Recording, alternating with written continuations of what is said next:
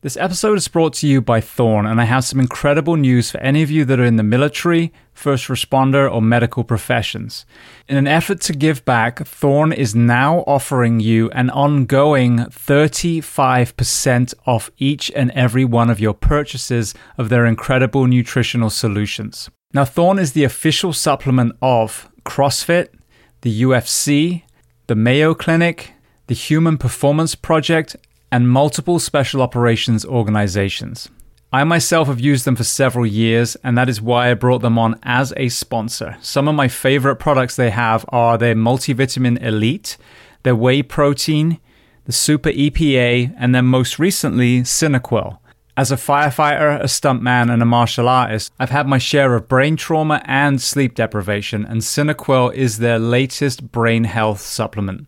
Now, to qualify for the 35% off, go to thorne.com, thorne.com. Click on sign in and then create a new account. You will see the opportunity to register as a first responder or member of military. When you click on that, it will take you through verification with GovX. You'll simply choose a profession, provide one piece of documentation, and then you are verified for life. From that point onwards, you will continue to receive 35% off through Thorne.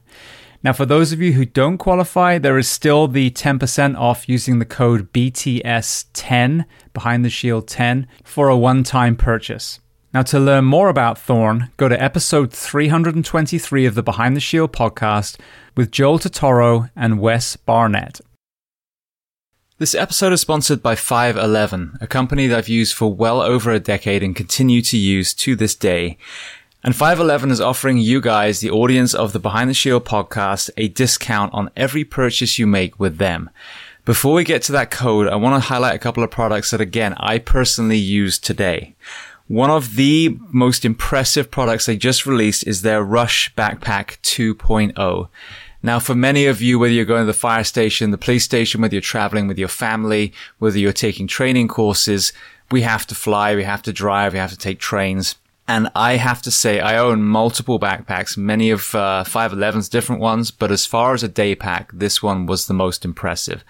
There are so many different compartments. The way it sits on your back is incredibly comfortable. If you are a concealed carry person, there's also a spot for a weapon. So they've thought of multiple things that a man or woman would have to do on a daily basis. That is in addition to all of the products that I talk about a lot. Their uniforms, fit for men or fit for women in the first responder professions. The footwear that they offer, whether it's the Norris sneaker or the Atlas system that is designed for foot health and therefore knees and back and hips and shoulders and neck. As a civilian, I live in a lot of their clothes as well. Their jeans stretch. You can actually squat down in them. We live in Florida here, so I wear a lot of their shorts, which again, very, very lightweight material. You can get it wet and it will dry almost immediately. And then moving to the fitness and tactical space, I used to have just a regular weight vest. Recently, I switched to a 511 vest and actually bought ballistic plates as well. My thinking was simply, if I'm going to have a vest, why not have one that protects me as well? And that TAC vest is trusted by law enforcement all around the country. So I mentioned they were going to offer you a discount code. So if you go to 511tactical.com and enter the code SHIELD15, SHIELD15, you'll get 15% off, not just that one purchase, but every time you visit their store. And if you want to learn more about 511, their mission, their products, then listen to episode 338 of the Behind the Shield podcast with the CEO and founder, Francisco Morales. Welcome to the Behind the Shield podcast. As always, my name's James Gearing, and this week it is my absolute honor to welcome on the show Marine veteran and police chief Tom Synan. Now, what is so important about this conversation is, as you know, on this podcast, I have addressed mental health and addiction on numerous occasions, as I feel it is central to most of us. But one of the most challenging communities to address this situation, especially the prohibition laws, is obviously the law enforcement community, because they have been charged with enforcing these rules for so many years. So Tom is truly forging a path on a more progressive and proactive approach to mental health and addiction. We discuss a host of topics, from the epidemic that is crippling his state of Ohio, dealing with his own trauma, the incredible coalition that was formed in his county, changing the mindset in law enforcement, and so much more. Now, before we get to this incredibly powerful and important conversation, as I say every week, please just take a moment, go to whichever app you listen to this on, subscribe to the show, leave feedback, and leave a rating. Every single 5-star rating truly does elevate this podcast, therefore making it easier for others to find. And this is a free library of almost 700 episodes now. So all I ask in return is that you help share these incredible men and women's stories so I can get them to every single person on planet Earth who needs to hear them. So with that being said, I introduce to you Tom Synan. Enjoy.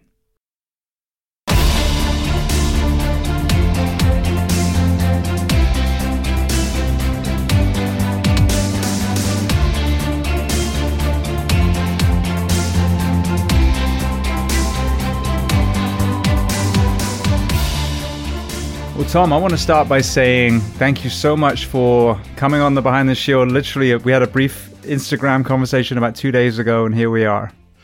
Yeah, no, I appreciate you inviting me. Thanks for having me. So where on planet Earth are we finding you today? I'm in Newtown, Ohio, which is about 11 miles east of downtown Cincinnati, Ohio. Very small town in the suburbs. Brilliant. Well, my wife is actually from North Canton, so not right next to you, but nearer Cleveland, I think it is. Yeah, not too far. At least it's in the state. Yeah, exactly. So I would love to start at the very beginning. You've got a fascinating kind of journey that you found yourself through. Tell me where you were born, and tell me a little bit about your family dynamic, what your parents did, and how many siblings. Yeah, so I grew up in a town called Milford, and it's maybe about 10 miles from here, 5 or 10 miles from Newtown, so really close. But I didn't know where Newtown was growing up. Had never heard of it. So I grew up in Milford, small family, mother and father and a brother, and that was really about it. I thought a normal childhood. I think looking back, probably not normal. My mother eventually ended up having some issues with mental health and alcohol. She and I have discussed that a couple times. We're not necessarily super close, so the family dynamic is not really close. I had actually not seen my brother for over a decade and went actually out to Utah to see him. So kind of a different family dynamic, which I think had an impact on me as far as being very empathetic growing up. Plus, I was really small as a kid, very small. I graduated high school at 120 pounds, wrestled my senior year at 112 pounds. So I had kind of an interesting childhood. Kind of a leader in the community, but also got beat up at the same time, which I don't know how that works out, how you can be a leader and beat up at the same time, but that's kind of the way it worked out. Was an average student in school, wrestled in high school, a lot of individual stuff, a lot of stuff on my own, which I think really helped me when it came to learning resilience and learning the struggle and then seeing things from other people's perspective. So, yeah, I look back and it is kind of an interesting childhood, but when you're in it, I don't think you really know the difference. But we definitely had some interesting aspects of childhood, some things that happened that were pretty traumatic to the family, had an impact on my father, on my mother, not only their marriage, but the entire family. Some false accusations were made, which really had an impact on my family. So, yeah, I would say looking back, it wasn't the easiest of childhoods.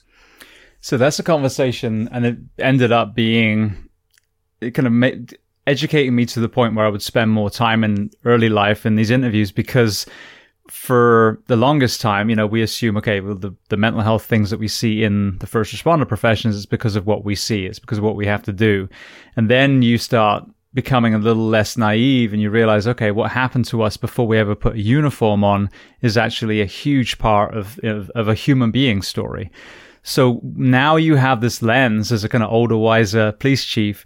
When you look back, were there any kind of generational elements that contributed to even your mother's own struggles? I've been reluctant to talk about it because there really wasn't a conscious tie-in to what my childhood was like and what I'm doing for a living. Look, there was nothing about addiction that I thought about when I became a cop.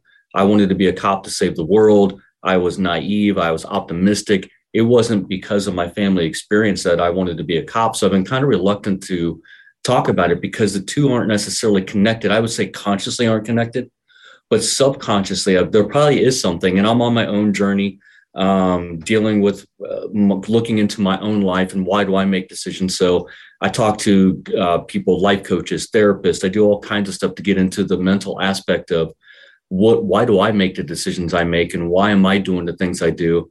And I think probably on a subconscious level, there was something going on there that kind of not only drove me to law enforcement or first responder, more of, I think it's, you can connect with certain people.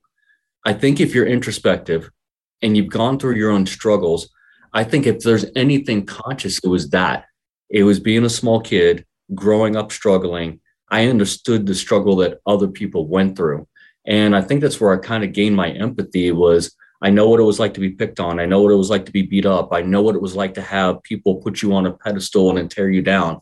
I know what it was like to grow up in a family where there was these struggles, where you couldn't connect, where you felt alone, where there was mental health and depression. And probably as a kid, you're dealing with your own stuff that's not diagnosed. You wouldn't know, nor would you be able to identify it. But you do identify certain things if you're able to come through this with some introspection. And that is resilience, that is discipline. It is the ability to have empathy for others. So I think that's probably what subconsciously drove me to this career. Looking back, especially with all the stuff with addiction, it's kind of, I'll call it ironic because again, it wasn't a conscious decision that this was my path and this is where I ended up and this is where I've become known to advocate for changing how we do things. And I will say that I do use my personal experience more that now that I'm aware of it, and I can connect it to other people. I do use that a little bit more, especially when it comes to a choice of should I push or not push, should I advocate or not advocate. Again, I don't go out and necessarily tell my personal story because there are so many stories of so many others that I think are much more relevant and more important. But I think it does drive me to speak out and to tell the stories of others so that we can have these conversations. And part of that empathy is being able to be vulnerable enough to humanize these issues. And I think that's what I've been able to do. If anything, my childhood experience in recognizing what I've gone through, I think it's that vulnerability, being able to come on to something like this and being vulnerable enough to open up. Look, as you know, these aren't comfortable conversations to have, especially from our field. But to your point, we all have these experiences, and in some way, they're driving us to these industries, to these professions, to where we're trying to help other people. And I think a lot of people who have struggled growing up are drawn to this because that hero complex, which maybe not consciously aware of it, but subconsciously aware that we want to make a difference in others. And it's funny because I've had some people that I have a lot of respect for that have guided me throughout my life and my career. And here I was thinking that I wanted to make a difference in the world, change the world. I've had this incredible opportunity to do that. But then I kind of questioned, was I really trying to change the world, or was it really about me and changing myself and becoming more whole? Maybe you can do both at the same time, work on your brokenness and become more whole and complete. And in that journey, maybe you find ways to make the world more whole and complete.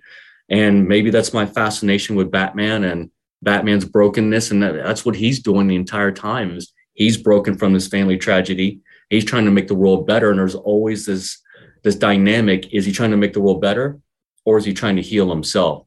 So maybe that's what we're doing as first responders. In our healing of ourselves, we're trying to heal others. Well, and you look at Batman's origin story, it's riddled with childhood trauma.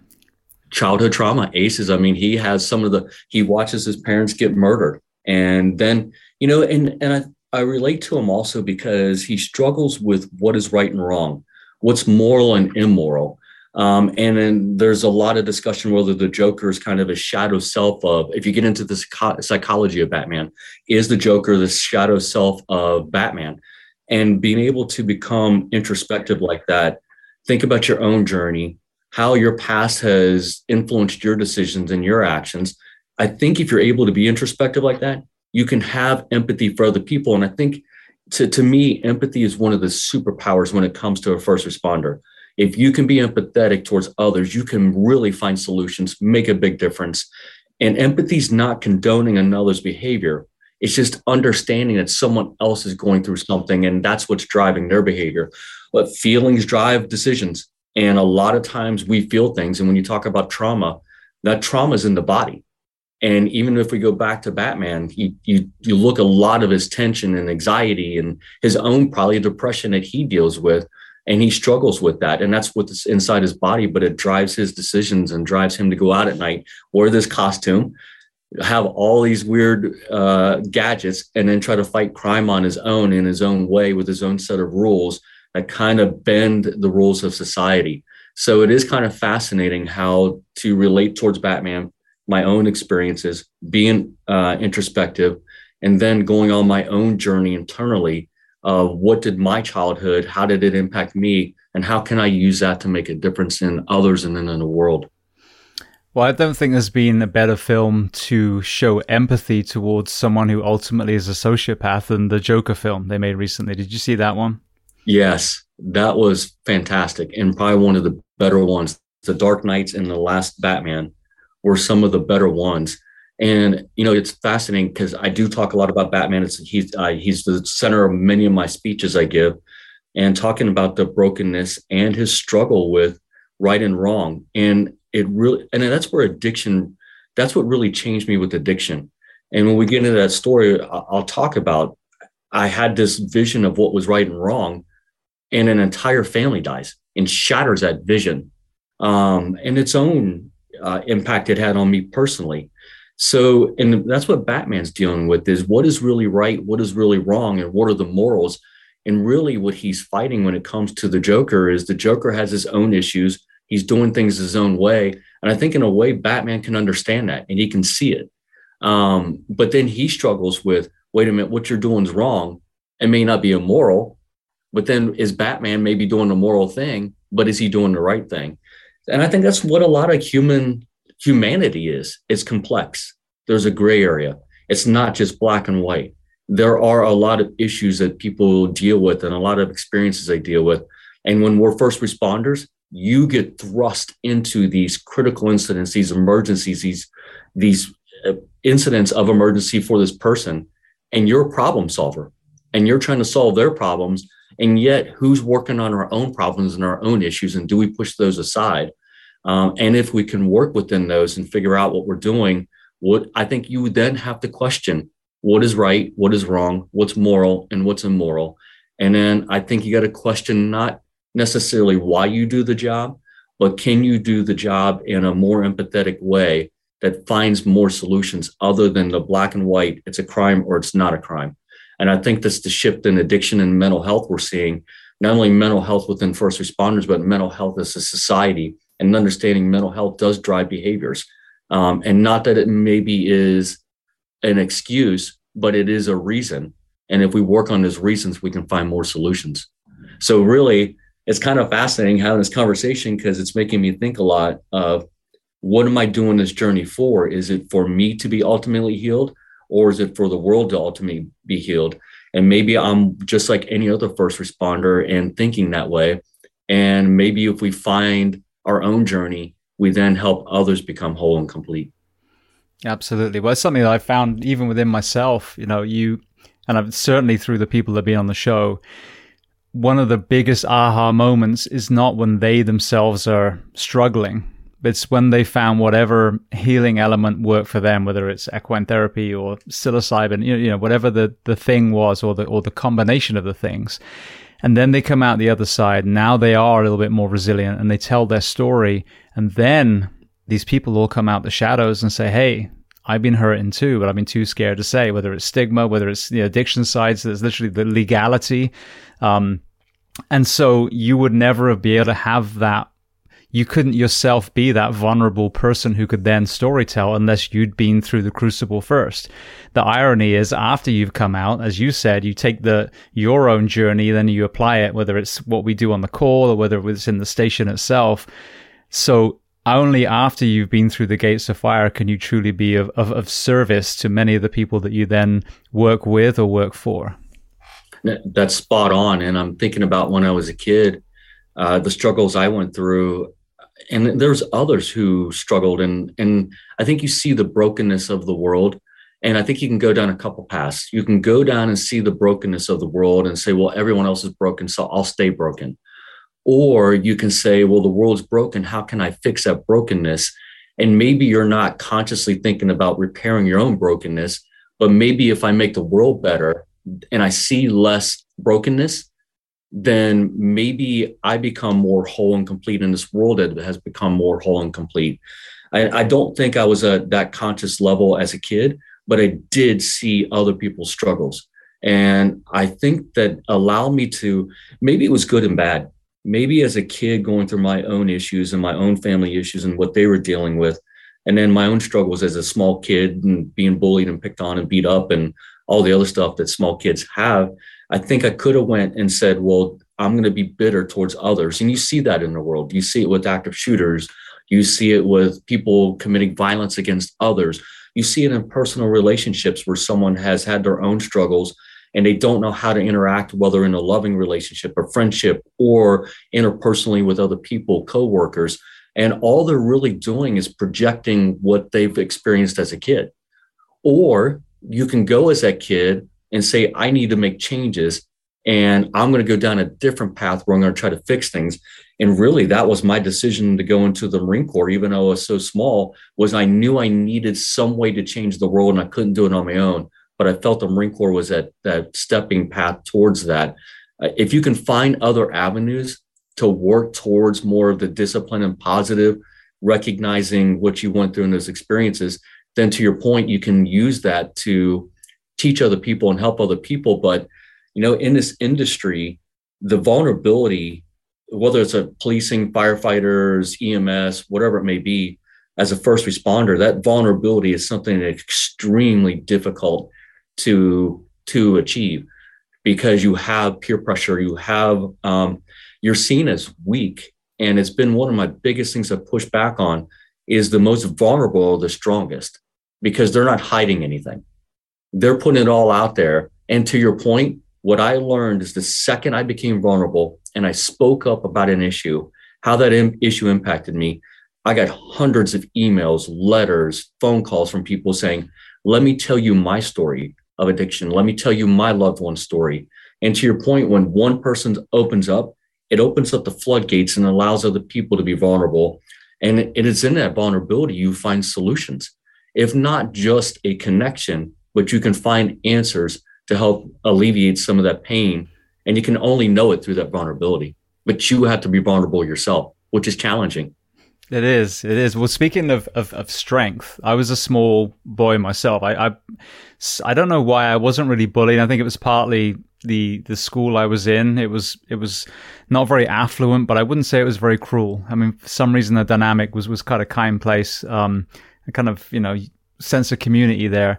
But martial arts was the thing I used to really improve my own self-confidence, my own self-esteem. So talk to me about your journey into wrestling and what impact that had on that rather younger, meek child to who you became through that practice. Yeah. Well, I wanted to play football, but I was 98 pounds, 110 pounds, 112. I mean, I was really small. The first hit I got knocked me pretty much clean. So I was pretty much out of football. So wrestling seemed like something that I could stay within my realm. I could have my weight class and something I could excel at. And what I really liked about wrestling was the discipline of it. Here's a sport that's one-on-one. There's no one else you can blame but yourself. You have to either improve or not improve. And it really comes up to, it is a team sport in a way because they're keeping score as a team. So you understand that your role as an individual can impact others. So I really like that aspect of wrestling, but the coaches had a tremendous impact on me. And I think from probably whether it's a one-on-one sport, whether it would be gymnastics or wrestling, whatever it may be, I think those coaches have a tendency to spend a lot of time with people because you are working at one-on-one sport and are having to come to you, each individual within each weight class, and trying to work with that individual. So I got a lot of coaching from them. And I think the coaching wasn't just about wrestling, it was about life and teaching me about the hard work, about discipline. You had to stick to a diet. There was a lot of things you had to do outside the gym that you had to do at home that if you didn't do them, you weren't going to succeed in the wrestling arena. And I was by no means the best wrestler in the world. I made it to regionals. I did place in a couple tournaments, but I also got knocked unconscious a few times and took some knocks. I broke my nose. So it was definitely a rough sport. But I think that discipline was what really hit home for me. And that ability to be a small kid and achieve something, I think really hit home. It showed me that I could do something that I felt was outside my power. And maybe there was something that I thought, like you talked about martial arts. I think that's why I got into weightlifting later in life, but maybe as a way, wrestling was a kind of a way to defend myself and help me fend off others and kind of give me a little bit of status, which I had not had necessarily. I think when you're a small kid, you learn survival skills and try to fit in with different groups so that you don't get beat up. So I was friends with pretty much everybody. And I think that wrestling allowed me to open up a lot more doors than it would have been if I was just an isolated kid. Yeah, actually, that's a good point. That was one thing. I wasn't, a popular kid. It wasn't like I had a tight-knit group and that was, we were ride or die, but I was friends with everyone too. So I think it was that same chameleon survival technique. Chameleon's a perfect way to, because if you can blend in with others, you're not getting picked on. Plus, you feel like you're part of the crowd. You have your own issues. Everyone has their own issues, whether you're tall or you're short, whether you're big or small. Everyone has their own, especially growing up as a kid, you're trying to figure out who you are and your identity. Where do you fit into the world, which is challenging in itself. But I think when you play sports and you do something like wrestling, this individual sport, it allowed me to kind of feel that I was standing out a little bit more and that I could interact with the different groups. I wasn't just this pushover kid. It was someone who had some structure and discipline. And I think it was, like I said, it was ingraining something internally and probably subconscious on how important that discipline and structure would be, not only there then, but later in my life and continue throughout my life. So one key factor when it comes to positively addressing so many issues, whether it's mental health or it's diversity in the first responder professions, is mentorship. It's very easy to sit on your phone and start tweeting about how bad the world is, but unless you're walking out in your own home and then you're outside your own front door and making a difference in the community, I think you're part of the problem, not part of the solution.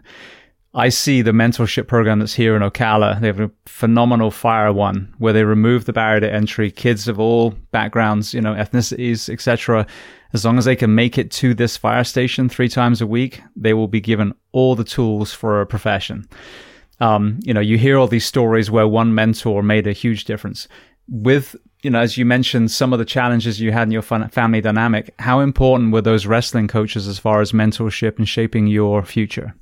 Oh my gosh, it was extremely important. I was just thinking, one of my teachers that was a wrestling coach, his name was Mr. Black, and he was one of our wrestling coaches, but he also worked as a teacher. He did some stuff like, I remember taking a class, automotive repair, small engine repair. It was a lawnmower.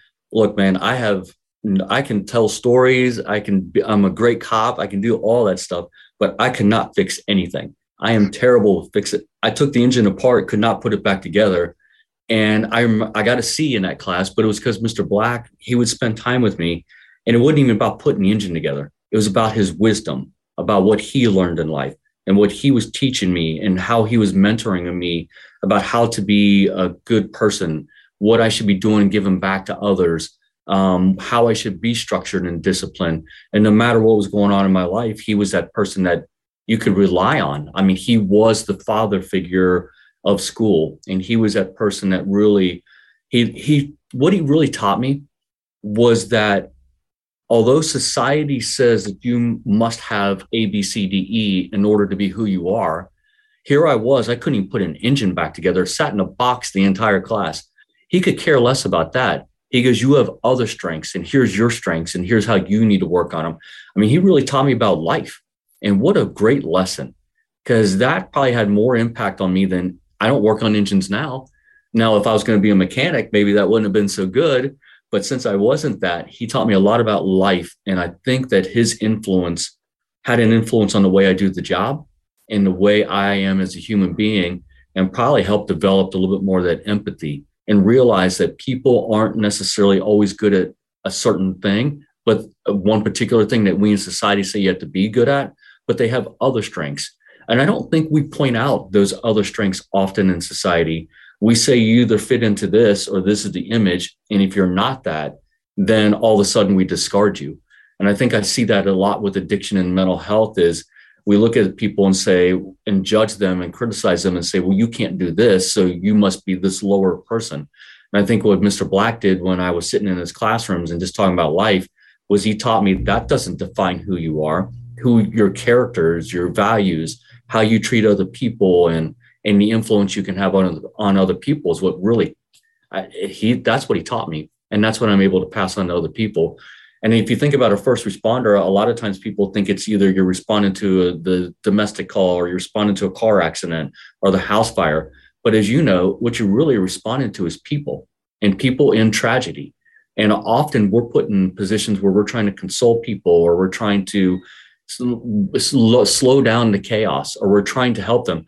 I tell people we're a social worker, we pay some bills, we help feed the dogs. I mean, there's a lot of non-policing that we do in this job. And I think because of Mr. Black's influence, I think I looked at people more than I look at the person before I actually look at the label that we often put on people. And he helped influence that. Beautiful. Well, I would love to get to your law enforcement journey, but just before we do, I know as you touched on, you went to the Marines first. So what made you choose that branch? And then just kind of walk me through your experience there. I had an uncle that was a Marine and he was in Vietnam and he was so calm, mellow, down to earth. I think often he would talk to me about his experiences, which he probably wouldn't talk to others. And that had a huge influence on going into the Marine Corps. And to be quite honest, I thought the Marine Corps was an extreme challenge. If I could become a Marine, then I earned this title that can never be taken away, number one. But number two, I thought the Marine Corps would open up doors. I didn't think I was smart enough to get in college. I knew my family didn't have the money for college. I think there was so much chaos in the home that college wasn't even necessarily an option, at least in my mind. It was more of, I need to get away. I need to figure out who I am, what I can become. And I felt the Marine Corps was that branch that could do that. There is something unique about being a Marine. And like they tell you, the few, the proud. And it's true. Once you step on those yellow footprints and you get through boot camp and you earn the title of Marine, it's something that cannot be taken away from you. And it has its own mystique. It has its own legend. It has its own hardships that anyone in the military went through. I just think the way that the Marine Corps kind of brands itself, it gives you a lot more confidence and opens up a lot more doors when you have that title Marine. Now you get into it and you realize that there's still people involved and there's complexities with that. And maybe the title, I look back now and I'm more proud of the title of being a Marine than maybe I was while I was in there. And I think in retrospect, you see the totality of it where you didn't understand it necessarily when you're going through it. But trust me, going through boot camp and getting through boot camp, yes, you earned the title of Marine. And I was small there too. So it was even more of a challenge for me. And I don't know, man, I've taken hard roads to get to where I need to go. I'm sure there's easier roads, but for some reason, if it was hard, I decided to go that route. During your time as a Marine, were you deployed anywhere interesting? Not well. I was in from 1986 to 90. The closest I came to combat was we were in the Mediterranean and the United States had shot down 2 Libyan jets. And we were sitting in the bay of the ship all ready to go. We were going to go into a Middle Eastern country and it was at high tensions during Libya. We sat down there for about 2 to 3 days and never actually deployed. So I didn't see combat, but I spent 6 months in the Mediterranean and 6 months in Okinawa, Japan, and the Philippines. And although I didn't see combat, it really was an interesting perspective. If you talk about having empathy for people, I think that had a huge influence on me too, to see how other people around the world lived. You're 18, 19 years old, and who gets to travel the world at 18, 19? If you do, it is kind of an eye-opening experience to see how other people live, and where we think someone might be poor, it is a totally different level of poor, and it was really human survival. I saw some stuff in the Philippines where, I mean, people living not just on the street, but literally in doorways. And there was a river that was like sewage, and people would throw money into the sewage or candy, and kids would jump in to get it. the desperation that you see, and it's just literally survival every single day. That had a huge impact on me, and seeing what others would do for just to survive and get money. It really had this stark contrast of the haves and have nots. And I'm not getting political or necessarily philosophical on it. It is more of there really are haves and have nots. And I think my perspective, it was, man, I'm grateful to be able to have a roof over my head, to have a paycheck every week. Sometimes it was paycheck to paycheck. But I was also very grateful to be from this country, to where if I ran into hard times, I knew there was always some kind of resource or some kind of help. And I've had those hard times financially and emotionally and like everybody else, but there's always been that support. Imagine growing up in a country where you don't have that support, and literally you're surviving just to eat every single day or just to get water.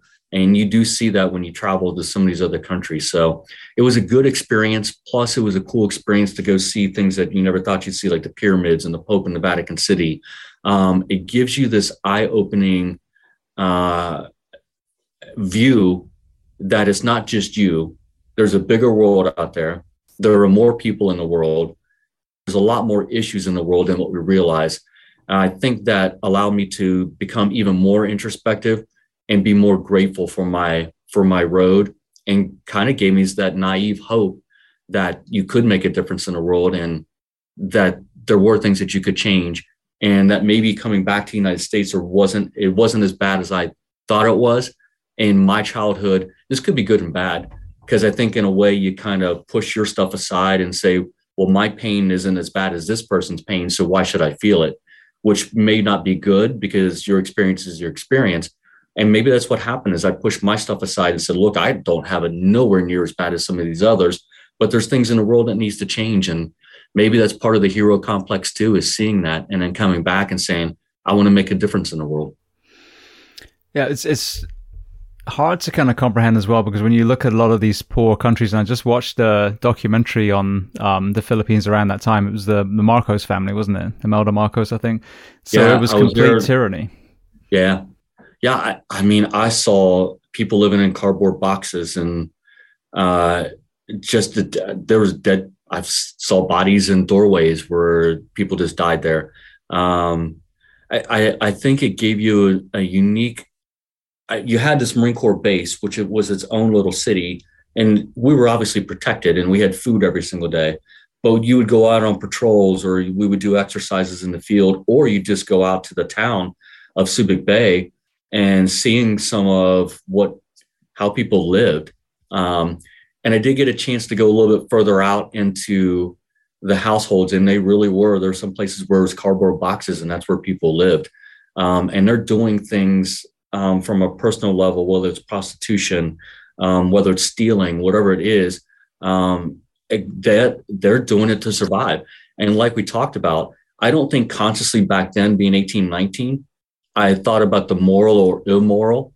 The world tells you things are right or wrong. And you look at this and you go, well, wait a minute, you're doing something wrong. But look at why they're doing that. It is literally to survive. And maybe it didn't hit home then. It took several decades for it to finally hit home, but maybe that laid some of the groundwork for questioning what is right and what is wrong, what's moral and what's immoral. I was talking to my son. I just got back from Europe, and we spent a lot of time together, just me and him, and it was fantastic. And one of the conversations was about black and white, meaning, good and bad. And I told him the story of the Somali pirates. And when you look at the backstory of how basically that came about, it was the overfishing of the oceans off Somalia that the local fishermen used to use as that's how they made money. That's how they fed their family. When I forget which countries it was now, but some of the Baltic ones, I think, were overfishing them. Now they're starting to starve. Now they got no way of making money, legally. And now, as you said, desperation, the necessity to feed your family takes over, and it pushes you down another path. So good or bad, or is it a gray area? Yeah, it's interesting. And I don't know. I try to find that fine line. If you're doing something that you need to survive, but you're hurting someone else, I think that maybe that line does get crossed. And especially if you're using violence, that line gets crossed. Or if you're using violence to intimidate or to take from others, then that line gets crossed. it's one thing, and there is no such thing as a victimless crime, but it's one thing if you're stealing food. It's one thing if you're doing prostitution. It's one thing if you are out on the street and you got the scam going, and because you literally need that to survive, to get food and water. It is a whole, in your country, you're not from the United States where these social services, it is literally everyone fending for themselves. There is not, the country's not backing you up. They're not supporting you. There are not social services. There's not people doing outreach with you. You're literally on your own just to survive for the next 24 hours. Maybe there's one part of that, but when it turns to violence, I think that's when it becomes a line for me, is when you start taking others from others violently, when you're doing it for your own selfish needs, your own greed, and not necessarily because it's survival. That's one thing. But, you know, we can talk, when we get into addiction and a drug dealer, there's a lot of those conversations that my core doesn't agree with it, but intellectually, there is some validity in what's being said. So I go back to questioning what's right or wrong. And I'm not trying to determine what's right or wrong. I don't necessarily think that's always my place. I will say that there's a lot of gray area for me. And I think it's almost incident by incident or case by case, instead of just general, this is good, this is bad, this person's bad, this person's good, or a group of people are good or bad. Absolutely. Yeah. I mean, you look at a lot of the nations that have changed after the prohibition of drugs, and how, you know, whether it's Colombia or Mexico, you know, now, of course, a cartel member is a horrendous person, but did they wake up one day and just decide to do that, or are they a victim of their environment? And your victim maybe is a strong word for someone that's, you know, as horrendous as that. But, you know, are we cultivating bad people by, you know, them growing up in the environment that they're born in?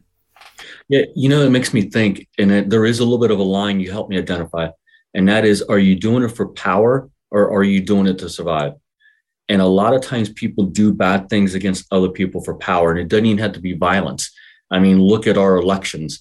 A lot of people go into powerful positions and yet they become extremely rich. They didn't hurt or kill someone necessarily, but they themselves become very well off while others suffer. I think that ends up being one of the big things for me. Are you doing it because you want to overpower someone and you want that power over them so that you can take from them?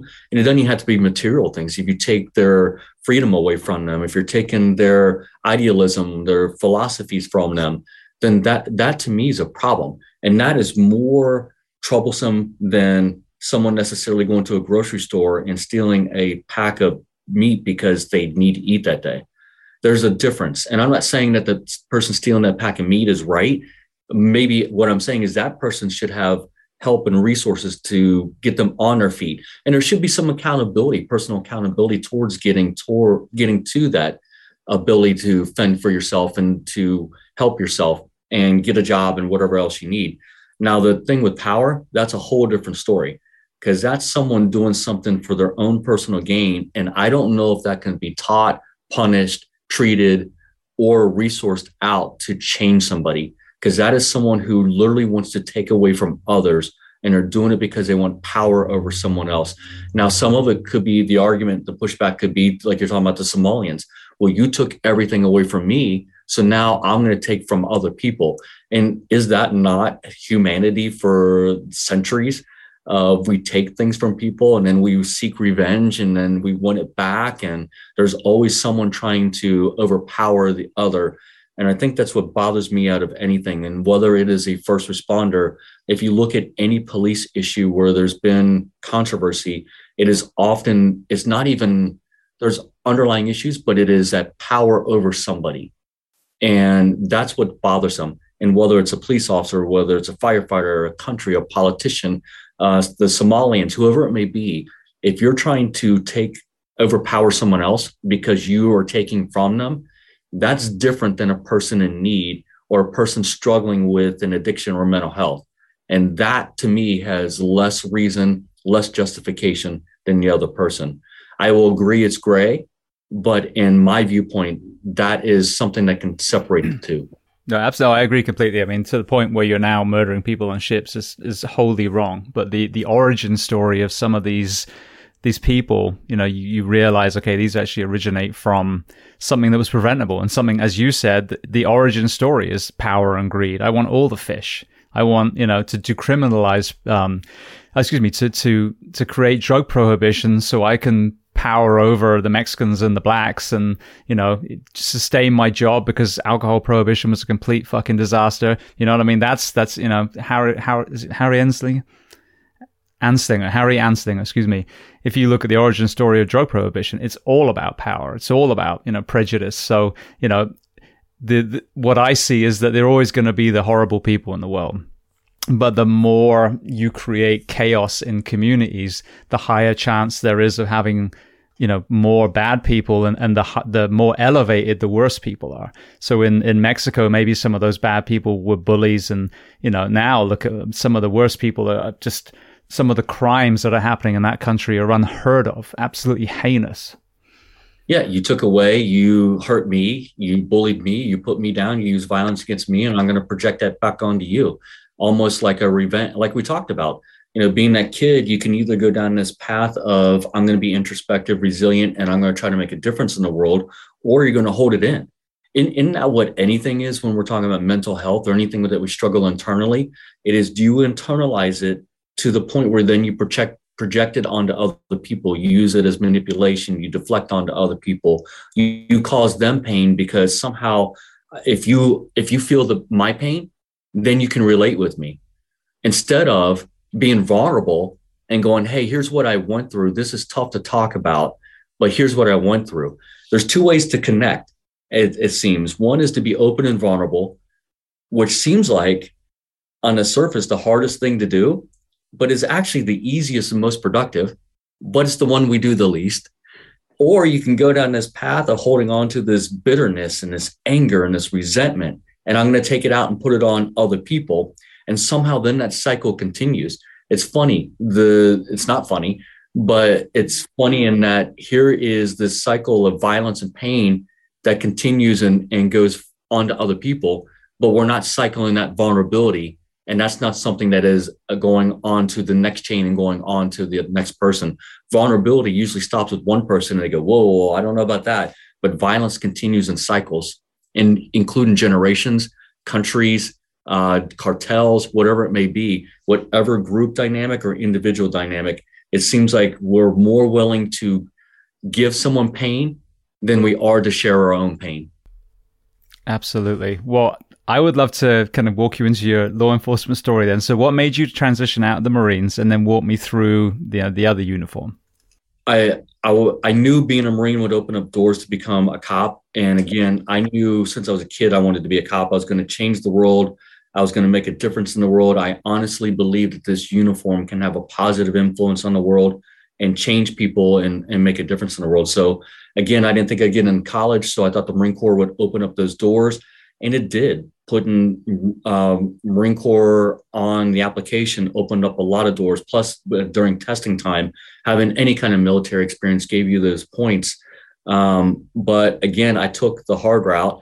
I ended up, my dad was an auxiliary officer at a smaller community than where I'm working now, right next to the community I'm in now, Newtown.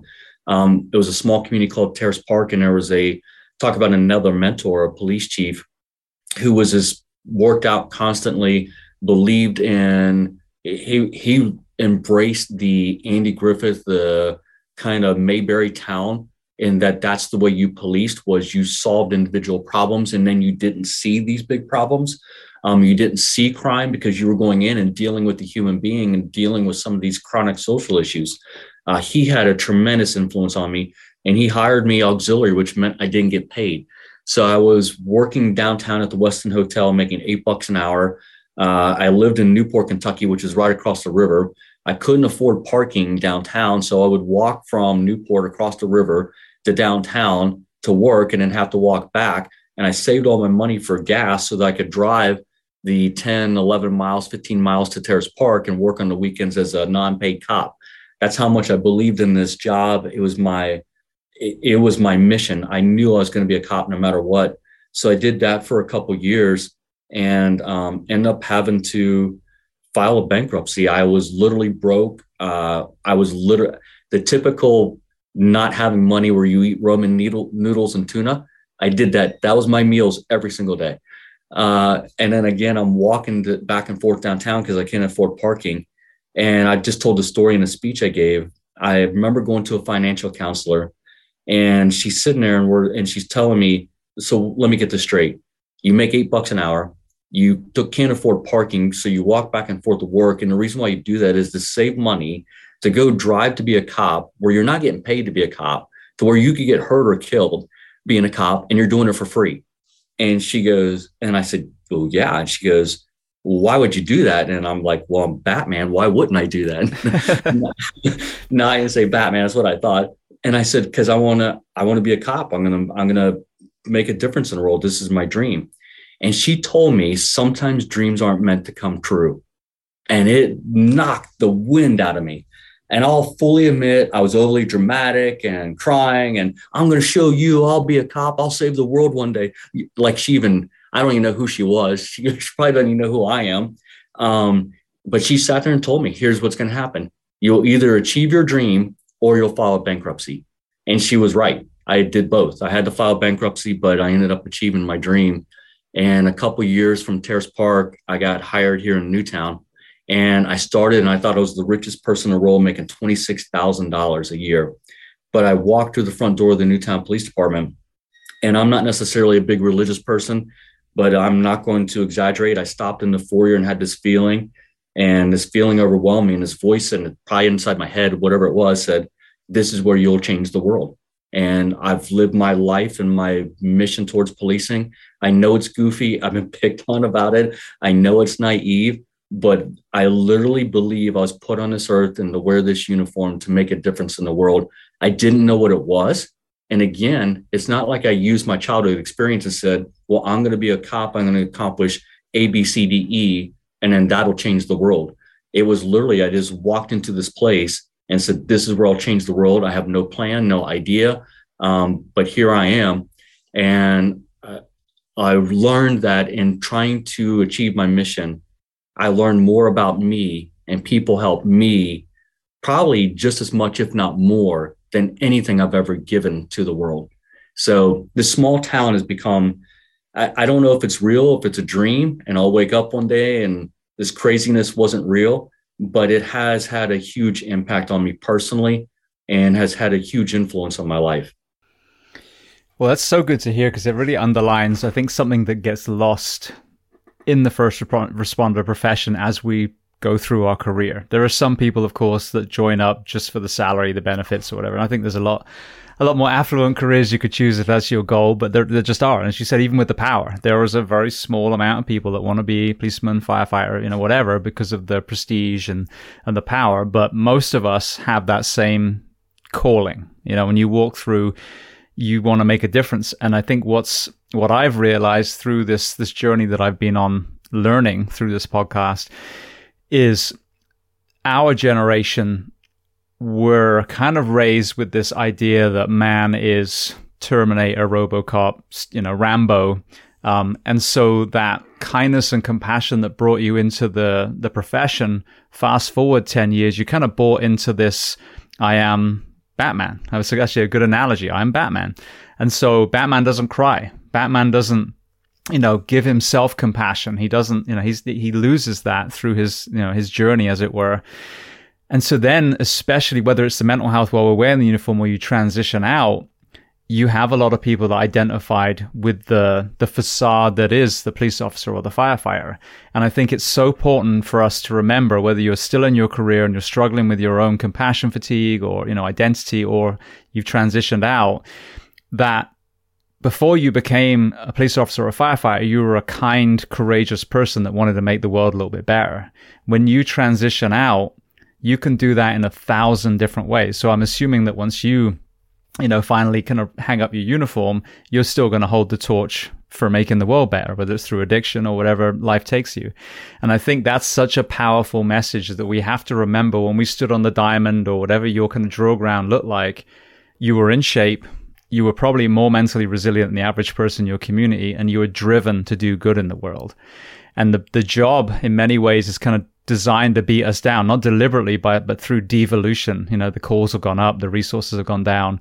And so it's so powerful to remind yourself of that wide-eyed young recruit as you are in the mid-career or as you transition out, that you have not changed. You've changed, but that burning desire is still there. And if you can find a new way of serving, that will make that transition a lot more easier versus, oh, I need to be a security guard or I need to go teach at the fire academy because that's all I know. Yeah, it's challenging for people getting out of the military if you don't have that purpose. It's challenging for first responders. You got to have that purpose when you get out. But I'll say that purpose for anyone. If you see people that struggle, and if you look at the underlying issue, there's economics, there's race, there's this haves, have-nots. But what a lot of it comes down to is if you don't have a sense of purpose, then you lose a sense of life. You lose this, what am I here for? And what am I going to contribute to society? No matter what that contribution is, whether it is being a household member that takes care of the kids and raises the kids, there's purpose in that. Whether it is going and providing for the family because of your work, there's purpose in that.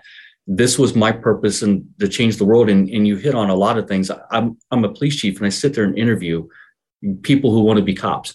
And you always ask, why do you want to be a police officer? I want to make a difference in other people's lives. It is, everyone says the same thing.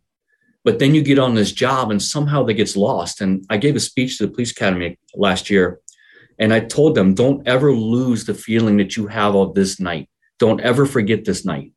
And when I was listening to you talk, I was thinking about what happens is as kids, we have these imaginary heroes, whether it's Superman and Batman, and we want to be them and we want to make a difference in the world. You want to be a firefighter, a cop, a paramedic, whatever it may be. You want to be a first responder. So you go into that superhero role, and then all of a sudden reality hits you and life hits you. And you see the bad of the world, the brokenness of the world. And the first thing you do, the first thing you lose is that kid.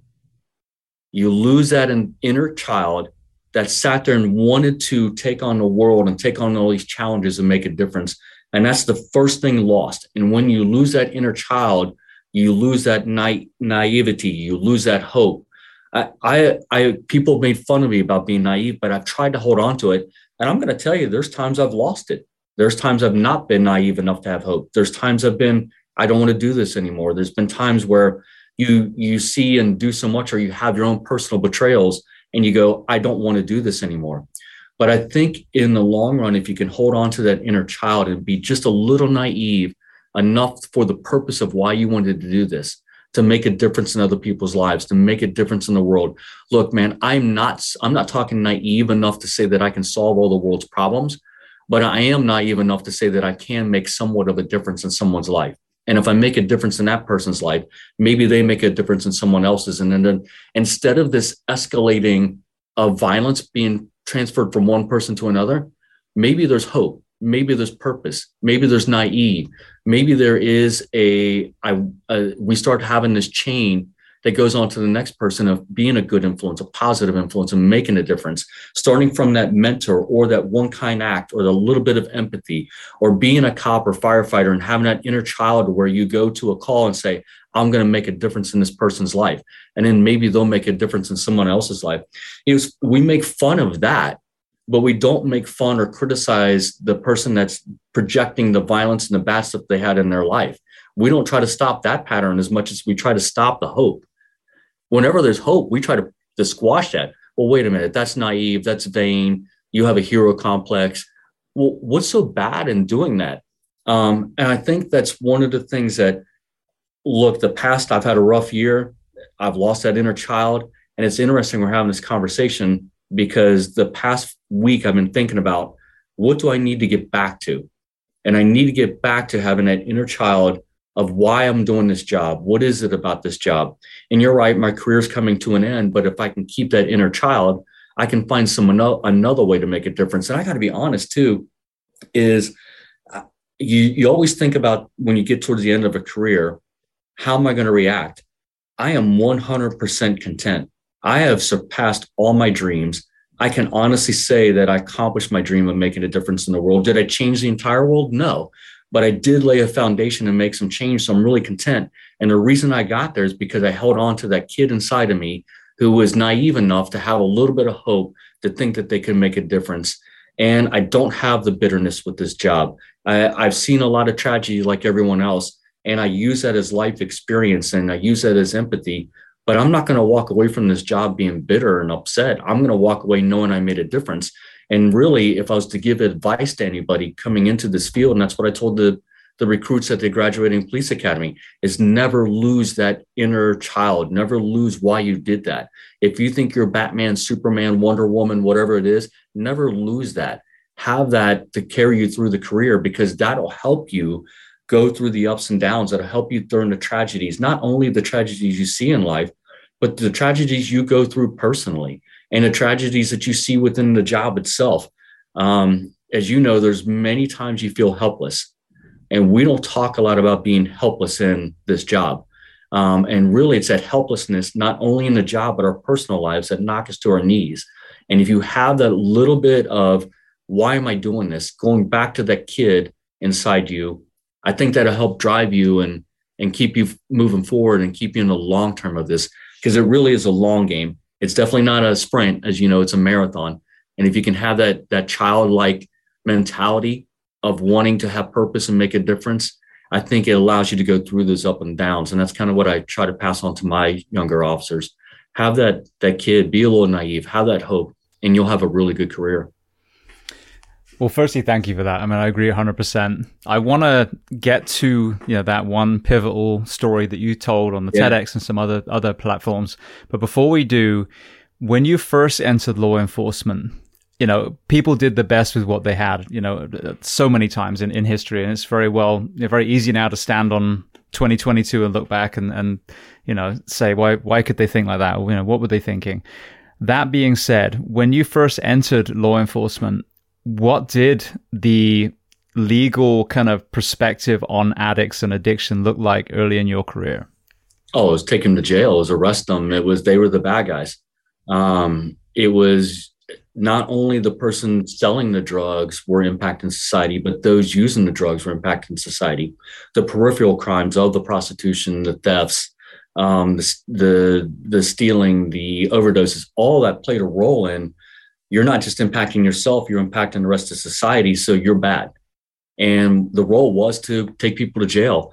I started off my police career in undercover drug work. It was buying crack cocaine. Well, we got ripped off constantly, but we were supposed to be buying crack cocaine. It was never really crack, but that's the way it started. And then I was on SWAT for 10 years. I was a team leader, and a lot of our operations were drug operations. And especially starting off 10 years ago, it was interesting to see the transition from SWAT, because drugs were very important, and going in and doing those dynamic searches was important. But as my career came closer to the end of SWAT, drugs and being willing to die for drugs was not necessarily a priority for us. And we did alter our tactics, because we're not willing to die for either someone selling or using drugs. Yes, they have an impact on society, and fentanyl's kind of, you go back to questioning when it comes to fentanyl, and that really changed the game, because people are dying from that. But I think we changed our tactics, saying drugs are so big, and it's so ingrained in our society. Should an officer necessarily die over just that particular issue? So we did kind of change tactics with that. But in the beginning, it was, you had to be in jail selling drugs, you had to be in jail using the drugs. Anyone that had anything to do with drugs was bad. Period. And my job as a cop was, the way to fix it, take you to jail. And somehow we thought that fixed the drug issue. Well, we talked about environment again, and I bought into this the same as everyone else. Look at the television. This is your brain on drugs. I mean, we were getting it from all angles, and a lot of us, I was born in 74, so kind of that generation, that's all we ever knew. So we're indoctrinated on that way of thinking. So I had Sam Quinones on the show, who wrote the book Dreamland, that was based obviously on the addiction in Ohio specifically. My first city that I lived in after Orlando, when I moved to the States, was in Broward County, which was the base of the pill mills. So I've had some kind of interesting perspectives during that time. Walk me through the last 20 years and what impact it's had on your state or your county specifically. Yeah, I look at my career, and first it was marijuana. And you would stop people, and everyone had marijuana, and it became bigger and bigger quantities, and yet we were writing tickets for it. And then it was acid. Same thing, it would get to the point of writing tickets. Crack cocaine became so prevalent that unless you had a certain amount here in our area, you were not going to be able to take it down to court. So we were actually citing people with minor possession of crack cocaine to our mayor's court, or drug paraphernalia. And then you started seeing that roll with heroin. And then all of a sudden fentanyl hit the streets. And you see this trend, and as a cop, you're going, I'm supposed to be taking people to jail, but the jail is full of people that use and sell drugs. Our jail, on average, processes at one time was processing 10,000 people a year just on heroin-related issues alone, just on heroin. Well, there's paraphernalia, the drug heroin itself, 10,000 people a year. So you start realizing that you can't get people into jail, and you start looking at, what am I doing here? And it becomes that revolving door. And now we start talking about the compassion fatigue, the mental health for first responders and cops, because now it's this revolving door and you don't feel like you're making a difference. You feel helpless. And we're to the point where we're just writing tickets and not even taking someone to jail. So you start questioning the whole law and the drug issue itself. But we saw this transition from just marijuana to acid to cocaine, crack cocaine. And the opiate transition was first, it was the prescription pills. And I kind of joke about it. Oxycontin, someone would come down and knock on our door and say, hey, man, someone stole my Oxycontin. And we'd be like, man, that person's an asshole. Why would they steal your medication? Don't they know you need it? So we would take a report on it. A week later, the same person comes and goes, man, someone stole my Oxycontin. And I go, man, you got to stay away from these jerks that keep stealing your drugs, man. That's messed up. Don't they know you need it because it's medicine? Third week in a row. And it takes us a little while as cops sometimes to figure out clues. So the third week in a row, the person's saying, wait a minute, this guy stole my Oxycontin. I'm going, hold on here. I don't think they're stealing your pills. I think you're selling them. So we actually have put in a policy we weren't going to take reports for thefts of Oxycontin, not knowing that there was really this wave under the surface that we could not see or predict. And then all of a sudden, pill mills, and Sam talks about it in his book with Youngstown and Portsmouth and many others, where these pill mills in Florida was a big place. Even in my small community in Newtown, we would get intelligence of people driving down to Florida when we shut down the pill mills here in Ohio to go to Florida and get the pills, drive them back up and sell them. So that we had seen that transition to prescription pills. We didn't see necessarily a lot of the overdoses. We saw a few. But then that transition, when we really shut down on the pill mills, and this is what law enforcement's good at, we're good at enforcing laws. We shut down the pill mills. We take a lot of the pills off the street. What we could have never known was how smart the drug dealers and cartels were, knowing that here's this powerful opiate. Okay, if you can't get it from a doctor and you have to get a prescription and it costs you, I mean, there was times it was $10 a milligram on the street to buy a pill. So you could be paying $100 for one pill. And that drug dealer is going, wait a minute, I can give you black tar heroin or heroin. It'll give you the same thing. You don't need a doctor. You don't need a prescription. And plus I'll sell it to you for $25, $50. You want $100, he'll get you a gram. If you want to split it up, we'll split it up. We couldn't predict that. And unfortunately, the cartels are like the Avon lady. They know their customer much better than we ever did. And they had a huge advantage. We had ripened this market from legal prescription pills. And I'll go back to the power of pharmaceutical companies, lobbyists, people in Congress, people who ignored laws and got people addicted. And I tell people, because there's definitely a racial component to this, even going through the crack cocaine days and seeing what happens now, a lot of times people say, well, you only change because it's impacting a certain group of people. It's impacting white. I wish it was that. I wish it was a noble enough reason that we would realize that there was race involved in this. What it was the numbers were so high we couldn't ignore it. And probably for the first time in the United States, it was unhealthy for you to have healthcare. That goes to the haves and have-nots. The haves were more impacted than the have-nots in this particular issue, because you could go to a doctor with healthcare and you could get prescribed pills, and next thing you know, you're addicted. And then we see this transition where we shut down the pill mills. And where are you going now? Now that person who has health insurance, that person who has a job, that person who is considered middle class or whatever we labeled them, are now on the street buying heroin and using these street drugs. And you saw this big shift to that street drug, which the cartels knew. And we started seeing black tar heroin and powder heroin. And then all of a sudden in 2015, 16, we saw this drug fentanyl, and especially in the Cincinnati area, carfentanil, and things have never been the same since. Not just in the Cincinnati, Ohio area, but across the country. There had already been this group of addicted people. We as a society, as politicians, as elected officials, as local officials, never foresaw what was coming down the road, but the cartels did. And they took advantage of it, having this white market, which I gotta be open here. They didn't create this. A completely legal market created the level we're at now. They didn't create necessarily addiction itself, but if you get in, you can get into other prescriptions, Adderall or whatever it may be, whatever we prescribe. And again, you can tie it into mental health. You can tie it into trauma. You can tie it into childhood experiences, all of these drugs that we're using for physical pain, for mental pain, instead of going more holistic or doing long-term things. We wanted these quick fixes, and the cartels knew it. And the cartel had a quick fix. Didn't need a doctor, didn't need a prescription.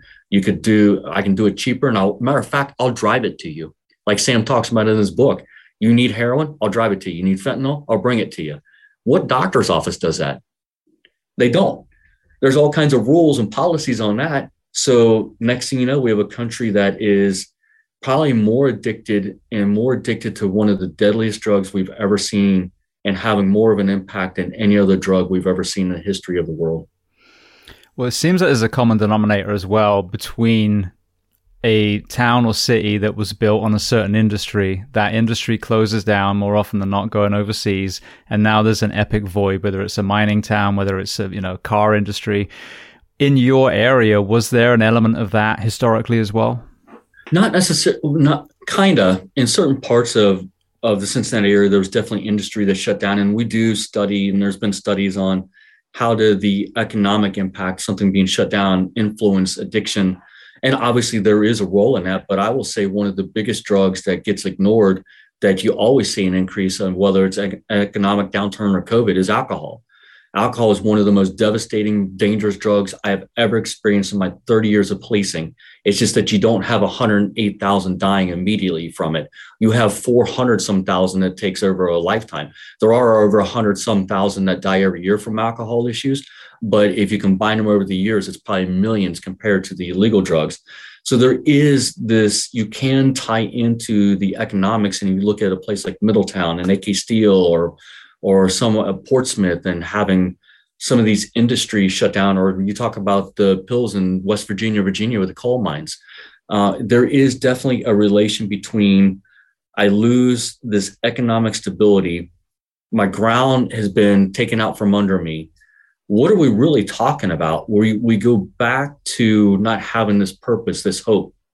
And when you don't have purpose and hope, and you have that fear and that insecurity, and you don't have the ability to be resilient or the resources to make you resilient. The reason why I became resilient in school, because I had wrestling coaches. I was resilient in the Marine Corps because I had the Marine Corps to support me. I'm resilient in law enforcement because I had this entire town support me through the ups and downs. If you don't have that, we go back to like those other countries where you're just trying to survive day by day. And literally that's what happens when it comes addiction. But there was people who were pushing this pill saying, wait a minute, I know you're hurt. I know you're in pain. This will help you get through it. Hopefully one day the coal mines come back. Hopefully one day steel comes back. Hopefully one day manufacturing comes back. But then you see this world transitioning to electric or solar or whatever it may be. And if you're that person that's tied into that industry, you don't have support to be resilient. You can't adapt. There's not the resources to help you. What do you feel? Despair. And then what do you got to do? You got to fill that void. And that void gets filled by either alcohol or drugs. And it's interesting because the prescription pills weren't a cartel that pushed that. That wasn't Mexico. That wasn't China.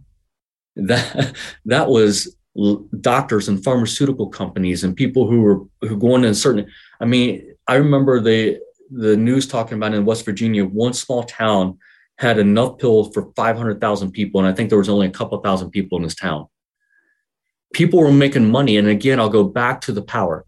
Those people had power over them. They knew they were in despair. They took advantage of them, and they gave them pills and got them addicted. And then we said, wait a minute, this is bad. This is wrong. This is illegal. We're going to cut you off. So we cut them off. And then all of a sudden, where are they going to turn? To heroin and fentanyl. And then what do? We judge and criticize them. We didn't judge and criticize them when they were taking the opiate pills, prescription pills, but we judge and criticize them here. We don't judge and criticize them when they're necessarily drinking unless it becomes a problem. Then all of a sudden you're an alcoholic, and then we judge and criticize you. But we never judge and criticize the people that were in power and that created this.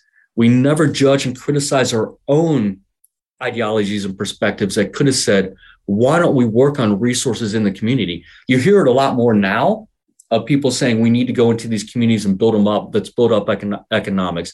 Let's help people get jobs. We do it within our coalition. It's one of the things we try to work on is, can we get you to stable housing, a job, and transportation? Because that's what you really need to survive. You need those things. If we can get you there, we're pretty good in getting you into recovery. You're hearing that now, but you didn't hear that back in the 90s and 2000s with prescription pills. And now that there's fentanyl and there's heroin, you still have the country kind of split on this person's bad. And you have some of us saying, no, it's not the person that's bad. It's the circumstances that are. And if we help the circumstances, we could help the other person. So it is interesting how economics play a role in that.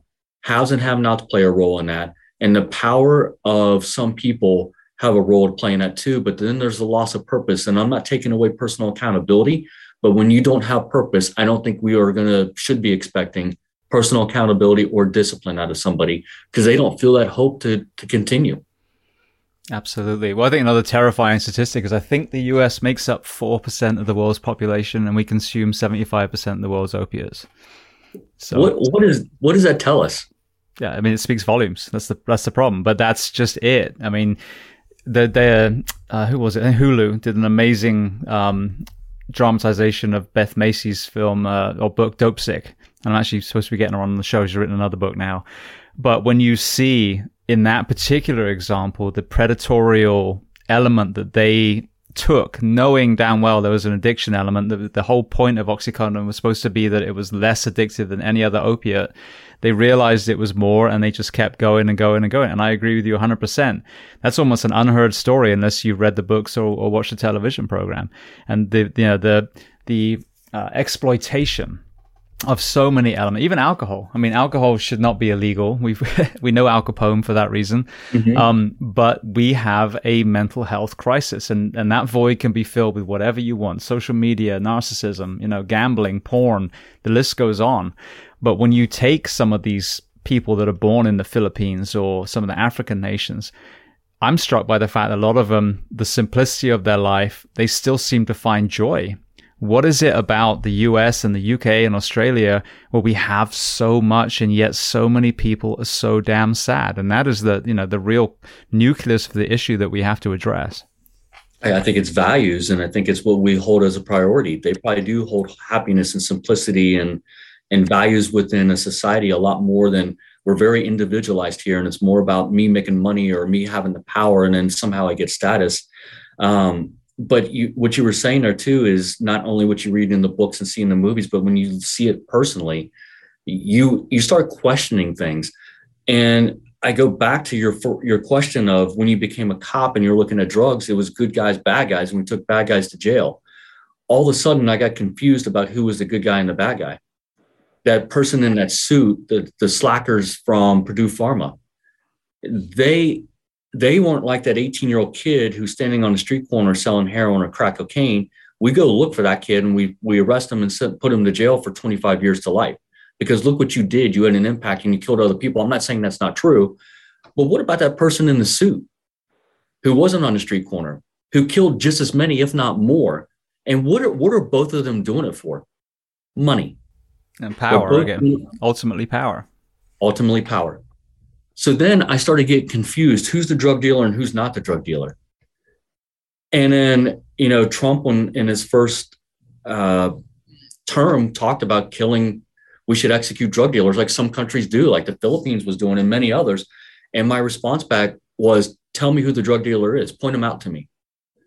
Because for every illegal kid you can find on the street selling drugs, I'm sure there's 10 others that are in a company in a suit or in a white coat that are selling for the same reason, power and money, and yet they're killing just as many, if not more. because they have more access to people. So who's the drug dealer and who's not? All of a sudden things got clouded, and it really, that and then the family dying just shifted my complete philosophy on drugs. And it was no longer black and white, it was clouded. And I'm not saying that I know what is the answer. I'm just as confused as anybody else when it comes to this issue. And I think that's what I try to speak about, is the complexity of this. If you want me to go after the drug dealer, then fine. Define who that drug dealer is and tell me and show me who that is. Because that kid is not the same as the person in the building, but they're doing the same thing. If you want to define the addict as someone bad, then tell me who's good and bad, especially when that person lost their job, they're in physical pain, they don't have hope, they're in despair. Is that person bad because they did drugs? Well, what about the person that gave them to them? And that wasn't the kid on the street. That was in the doctor's office, or that was the pill mill that people were making money. And to your point, the power. So it gets awful confusing. And I think, if anything, with all the underlying issues of race, inequality, the haves, the have-nots, the confusion of who the dealer or dealer's not, the ones, if you can find silver lining in fentanyl, the only silver lining I've ever been able to find is now these issues have bubbled to the surface. And I got to tell you, it's not race that changed our mind. It's not economics that changed our mind. It's not necessarily anything that has and have nots that changed our mind. It was that there were so many people that you could no longer ignore it, excuse it away, or push it under. And there was any one good silver lining about fentanyl, it is forcing us to have these conversations and question who is right, who is wrong, who's good and who's bad, who has the power and who doesn't have the power, and how do we legislate and how do we find solutions within that? So really, I think that's my job as advocacy, is not just tell the stories, but talk about the confusion. And I'm not just talking about confusion from an idealistic way. I'm talking about it from personal experience and seeing how it impacted my small community, how it impacts the city of Cincinnati, Hamilton County, and our region and our country. Well, I spent 14 years as a firefighter paramedic. I became a paramedic later in my career, but and witnessed. I worked in down by Miami, then out in California, and then around the Orlando area the last 10, including protecting a local theme park. I saw overdoses in all of them. You know, I had some that we saved literally their last breath, you know, and caught and brought them back, one in a Dunkin' Donuts, I can remember very clearly.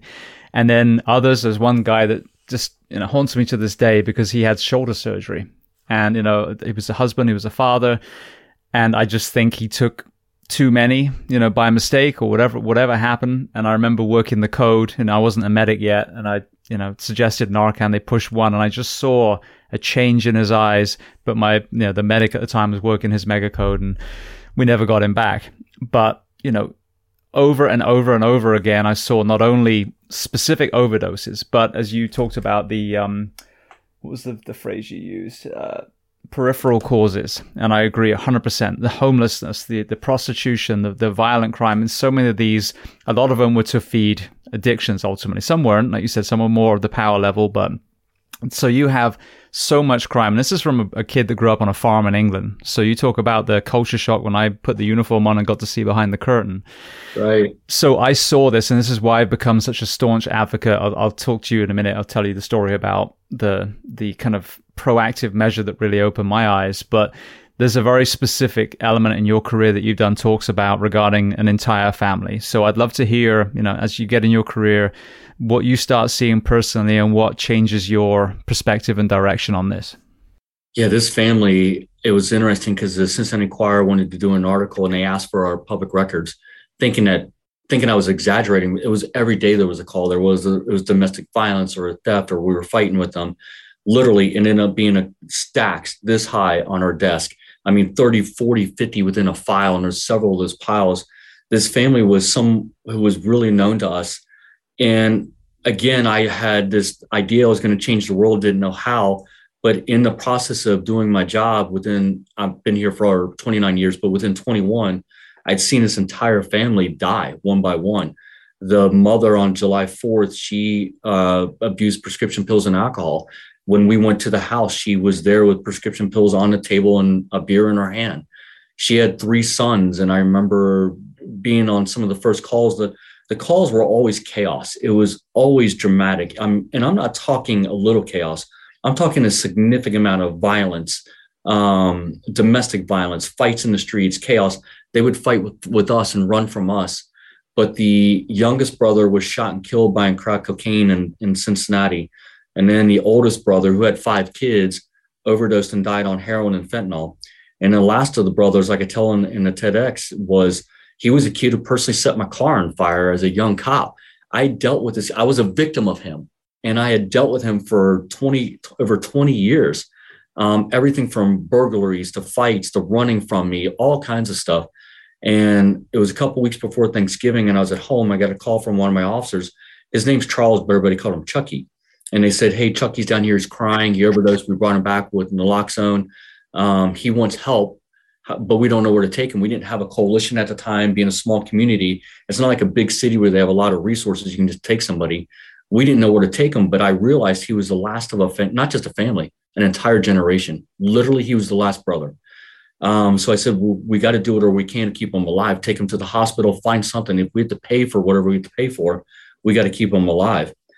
About an hour later, the officer called back and said, "Hey, he's refusing help." And having a better understanding now, and it ties into our discussion of having hope and not having hope, it's almost as if that familiarity of despair is so comforting. It's more comforting than actually the hope of trying to get better. Because if I go and I get better, what if I fail? I'm judged and criticized again. I can't live up to that hope. It's going to be physically and mentally difficult. It's going to take a long time where I could just stay in this despair. So I have a better understanding now, and it's not uncommon for people not to want to get help.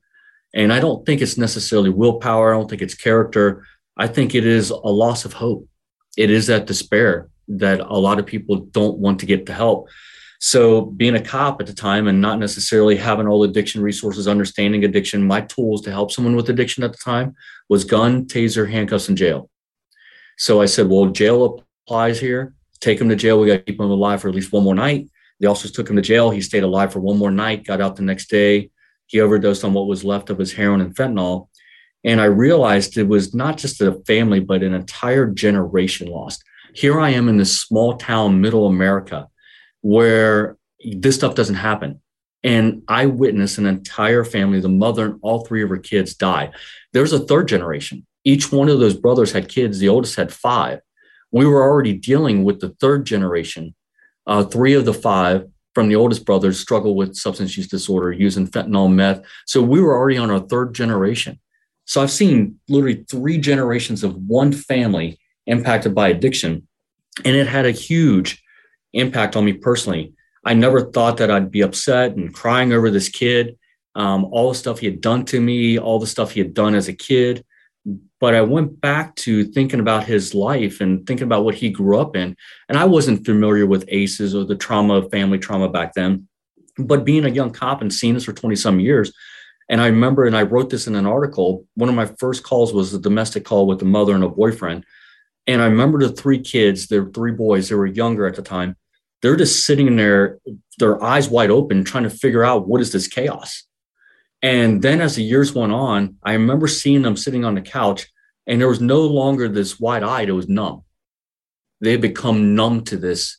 And I remember one particular call, I'm standing next to the couch with the 3 boys there. The mother, the boyfriend are going at it. They're just screaming and yelling. And I feel so uncomfortable in this chaos. And I'm sitting there looking at these boys thinking, this is what they live with every day. No matter what help we get them, they're always going to have to come back to home. And this is their home. And you literally start seeing that this is their fate. And you talk about what being a first responder and feeling helpless. How do you help a family? How do you help a generation? How do you help one of them to get out of that when they have to go back? And that's what their life is. And that's what they see every day. There is no hope. There's nothing but despair. And then to see them all die one by one, it had a huge impact on me. I wrote an article talking about having the only thing I could have for them was empathy. And not that I agreed with them, not that I condoned this behavior, because trust me, he hurt a lot of people. I was one of them personally. But I had empathy for his story. I had empathy for what he grew up in. And it really changed my view on addiction. Because to your point, here were some people who were powerless, who had no power whatsoever that they could make a difference within their family or their life. The next generation's impacted. And I felt the only thing I could do was tell their story and at least give them some empathy. And maybe if I was vulnerable enough to open up and write this article, which was completely vulnerable at the time, I put myself out there, not only as a police chief, but as a cop. And I openly talked about this family, the impact they had on me, the empathy I showed them. And trust me, man, it's better to get physically beat up than to be mentally or emotionally beat up, because I got beat up. I lost friends. I got kicked out of positions. I almost lost my job. It was a tough road to be vulnerable, but I felt that the story needed to be told. Their story needed to be told, because what we were doing, not only locally, but as a country, wasn't working. And I felt helpless, to be honest with you. I couldn't help a family.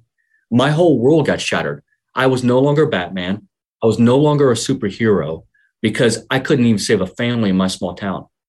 So that had a huge impact on that kid we were talking about internally. That kid was lost. Internally, that kid's going, you have not lived up to anything you said. You couldn't even help a family. How can you be a cop? How are you going to save the world? You can't save the world. And it was interesting because I wrote that article. There was no intention of being an advocate. There was no intention of speaking out. To be quite honest, it was just an overpowering emotional experience. And I felt the way for me to get over it was to write about it. That's how one of the coping tools I'll use is to write. And I wrote, and there was no intention of putting it into an article. I just woke up at 3 a.m. I was bawling. I didn't know why I was bawling. Why am I bawling about this kid set my car on fire, the loss of this family? Because everyone else looked at them as junkies, as addicts, as losers, as a criminal. And in some way, wrongfully or right, it was valid because they hurt a lot of people. And I even wrote an article, they shouldn't be martyrs. But then again, look at their experiences in their life. What did we think was going to come out of that? As much as we tried to give resources, there wasn't enough resources to help them. So I wrote this article about the empathy, and I remember about 3 o'clock in the morning. I kept going back and forth if I should send it to the Inquirer, and this is not an exaggeration. Literally, my finger hovered over the send button. There were several times that I decided I wasn't going to do it. I was scared because I knew I would open myself up. I knew once I put myself out there, there's no going back. And that little silly voice came back, and maybe it was that inner kid that said, this is where you're going to change the world, hit send. And I hit send, and it did. It changed my life for the bad in the beginning. It was really rough, and I was very isolated, but it ended up paying off, and it ended up helping to make a difference in the world. And in some way, that family is making a difference in the world because their stories being told. And if it can happen here, it can happen anywhere. And being able to tell their story and the family story, and the family, the kids have spoken up quite a bit. And I started a podcast, and the first guest I had was the daughter of the oldest brother. And her to be able to tell that story was, man, coming full circle and hearing, and she talks about not having hope, having that despair. She has survivor's guilt. Why did her whole family die and she live? I think having that empathy really allowed me to be vulnerable enough to speak up about it. And then in that vulnerability, become an advocate and be able to get other people to speak up. But that had a huge impact on my life and on my career. Now, were you a chief at that point? I was a chief, yeah. And, we didn't talk about, chiefs weren't supposed to be political. We weren't supposed to talk about these issues. It's not something that a lot of cops, I'm sure that you and your service, you probably didn't write articles, or at the time you were not probably going to even speak up and talk to other people outside of your inner circle about what you saw and what you experienced. And now look at you have a podcast, and now you're able to do that. But think about 10, 15 years ago, would you have been willing to speak up about it then? It was very challenging, and especially in a law enforcement career. I lost friends. I had friends call me up and say, hey, I don't agree with your stance on addiction. When a cop gets killed, you're going to have blood on your hands. And I'm thinking, Jesus, is it this controversial, this bad? And they said, I'm never going to talk to you again. And I have not talked to them since. I got kicked out of organizations who didn't believe in what I was saying, who didn't believe that we should advocate for people that were using drugs, because we looked at drugs in this black and white. It was either good or bad. We weren't talking about the gray area. And I think that at the time, it wasn't something that a lot of first responders did. There was definitely handfuls throughout the country, pockets that were, but at the time, it was not something that police chiefs necessarily talked about and wrote about. and wrote about how a family's journey impacted them, how the death of a family that everyone else looked at as bad impacted me personally, and how we should not judge them. I think that was really the ultimate thing. Was there was so much judgment, and I wrote it in a way. I get a lot of pushback because people say, well, you're criticizing and judging them. I wrote it from the perspective of society, how society thought I should view them. That was, and the title of it is Why Care About Another Dead Addict? And I've had people really upset at me about that title, but that title was because that's what I heard from society. When I would tell stories, people go, why should I care about that dead addict? And really what the article is about is this is why you should care, because that was a person, because they had a family, because there's another generation that's impacted, because here I am a first responder and I saw their life and I saw the chaos, I saw the trauma. There is legitimacy to this trauma. There's legitimacy to family trauma. There's legitimacy to adverse childhood experiences. I've seen it. So I think that's why I was so passionate about writing and telling it from that perspective of here's how society tells me as a cop, as a police chief, I should view drugs. But I'm telling you as a cop, as a police chief, here's what I saw and here's what I see differently. And I think that perspective was helpful in helping to change and open up some doors and open up the conversation. Well, I think the first responder perspective is so important, yet we hardly hear it. You know, you think about, I mean, I could name several Navy SEALs that are very well known now in the leadership position or, you know, different other areas, and rightly so. But you can't really name a police officer, a paramedic, a firefighter who's, you know, out there as the kind of voice telling the world this is what we see. And yet it's such an important perspective. And I agree with you completely. I mean, I, you know, was indoctrinated like so many to think the way that we talked about, that old way of thinking. But when I started seeing it for myself, I started questioning it, because I'm sorry, what you're telling me and what's actually happening in the real world don't match up, you know. And I've hated labels like, you know, hooker or whore and bum and all these things, because it's just a dehumanizing pigeonhole that people put so they don't have to actually engage with a human being. But with a real kind of pivotal moment that happened to me, and people listen to the show heard this story a lot, but my mother and brother moved to Portugal about 20 years ago. And once I started this podcast, my mom said to me, hey, did you know that we decriminalize drugs here? Decriminalize addiction. And so ultimately, long story short, I went to Lisbon and sat down with the man who spearheaded this initiative in Portugal and got to see their addiction center at that particular place. And prior to the year 2000, they had a horrendous addiction epidemic in Portugal. There'd been some sort of conflict in one of the African nations that was a Portuguese colony. Their soldiers had gone over, they'd come back, you know, many of them obviously traumatized, lent into opiates, and then, you know, the rest is history. They had tried the war on drugs model that so many of us had rammed down our throats since the 30s. And Portugal is kind of considered almost like a second world country, kind of looked down upon by many European nations, but actually is very progressive. And they have a strong sense of community. So what the government did is just put it to the people. Hey, we're thinking of trying something different. And this guy, João Goulão, you know, came from a different perspective. Like, what if we start addressing the root cause?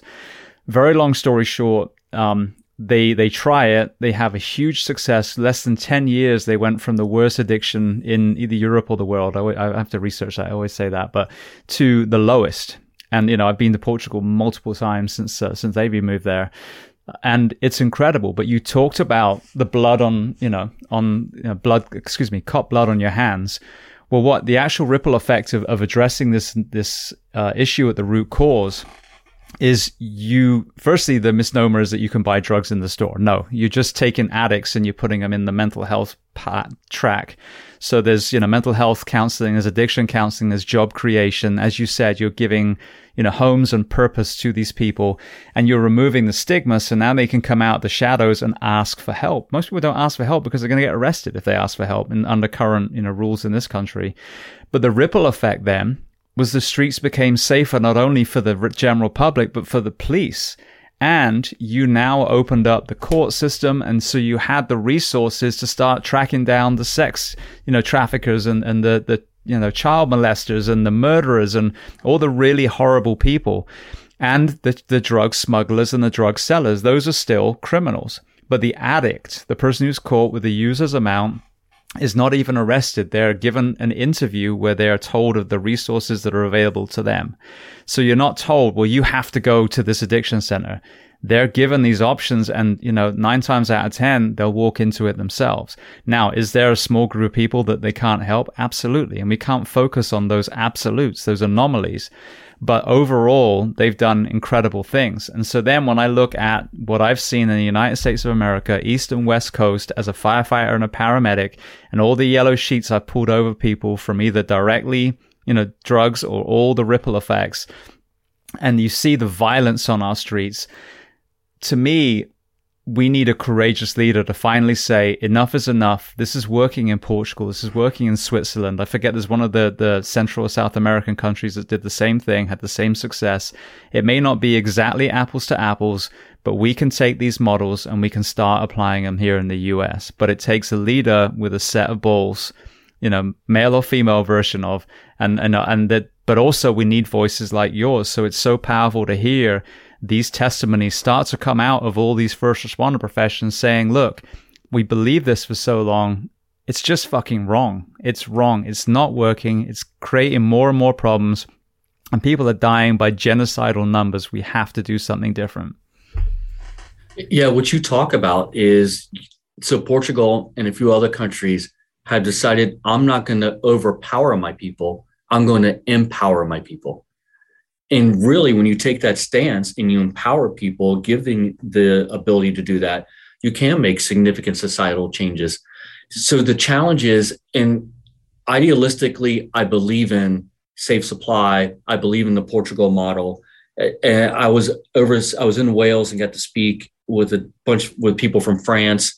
And then there was a gentleman from Barcelona, and he was talking about safe consumption sites and how Barcelona has really significantly reduced its overdoses, the needles in the park, and deaths. And to your point, it wasn't just that they had a safe consumption site. They also had treatment right there. They had the ability to go on to ongoing care. And it's more of a public health issue than it is a criminalization issue. I think the challenge here in the US, and I think why it's challenging for someone to have the balls to be able to step up and say this. I mean, we can say it all we want. I can say we need a safe supply, and there's many people out there advocating for that. We need safe consumption sites. You need the ability to have a safe supply, safe consumption site. Someone can walk right to treatment, can get towards active recovery, get housing, get a car, get a job, and then get into active recovery. Here's the problem with it, is we don't have a safe supply. And then the United States is so ingrained in not only addiction, but at unsafe supply. Who would do the safe supply? Would it be the government? Because if it's the government, or we go to Purdue Pharma, or we go to a pharmaceutical company and say, hey, let's go back to prescription pills. Let's give prescription pills to people that are kind of in Canada's talking about doing this, working on a safe supply. But I think in the US here, it's so challenging. It's more than someone standing up and saying it. You have to shift the ideology of power, of capitalism, and who gets paid. And I often wonder, because I don't dispute what you're saying. I don't dispute the pure harm reductionists who say we need to decriminalize drugs and we need to have safe supply. I agree wholeheartedly. But my question logistically is, who does it? Because think about where this really started, not addiction itself, but where we went to a different level. It was a legal supply. And it was from the medical field. And it was from the pharmaceutical field. Do we go back to that? Because if we do, then health insurance is going to be involved. They're going to make money. The pharmaceutical company is going to make money. The medical part's going to make money. And how do we get the illegal trade out? Because if it costs $100 for a pill and you have to have health insurance, are you going to go there, or are you going to still go to the unsafe supply on the street? I think that's the challenge. Yeah, no, and I agree completely. And I think where the real kind of nucleus of this, though, is the actual identifying the root cause of why they're leaning into it. Because as you touched on, that's the tip of the iceberg compared to alcohol consumption in this country. So, we're talking about opiates, and this particular one, fentanyl, obviously is just, murdering people more so than anyone. But my thing is, the hope would be that a lot of people that just needed the stigma that removed, just needed some help, those would be that bulk that we probably see, fade away as far as from the addiction side, and you wouldn't need to be supplying. There's always going to be a group that sadly, you're going to need safe addiction sites, and you're going to need, whatever kind of clinics that you need to maintain that. But I think that's a very small amount of people. I think most people, your shift, and even, if so be it, they go into marijuana, or if there's something else that's completely safe that they can kind of be transitioned to. I'm a huge fan of CBD. I think it's amazing. It has no psychotropic effects at all. But I think that so many people have this multi-generational trauma going on. If we can fix the trauma, then the need for anything unhealthy to fill that void is going to start diminishing. Same as Johan Hari's work. I mean, he's been on the show, and I love what he says. The opposite of addiction is connection. So we have, what is our country like at the moment? We had the last two so-called leaders, and I use that term incredibly loosely, have cleaved this country into two and driven people against each other. One of the biggest things we can do is just bring people together. Now, I'm not waiting for some president to magically do that. I'm talking about in homes, communities, cities and states. But there's so many areas that we can fix. But the problem is we always point at the ones that don't work and go, see, it's not working. But I think if we actually bought into this model, and I agree with you completely, you got to be careful that you don't create another opioid crisis, popping pills legally. But if you give the funding to the mental health, element, the addiction counseling, i.e. getting them off these opiates, helping them withdraw, and then giving them, whether it's the psychedelics that are working so well for so many of our veterans at the moment, or other things that work, you're then going to have a much smaller group of people that then, yes, you're going to have to find some sort of, safe way of administering medical grade, insert compound here because they are struggling to get off. But I think it's going to be a much smaller group we'll be dealing with. Yeah. And I think you touched on something that maybe it doesn't happen in our lifetime. I often talk about is when I'm speaking out or advocating, I'm really tearing down walls. I'm not expecting for that big shift to happen. What I'm expecting is if I tear down walls, and maybe that next generation can start rebuilding differently, can build the structure a little bit differently. And look, you're talking about things we would not have been talking about 10 years ago.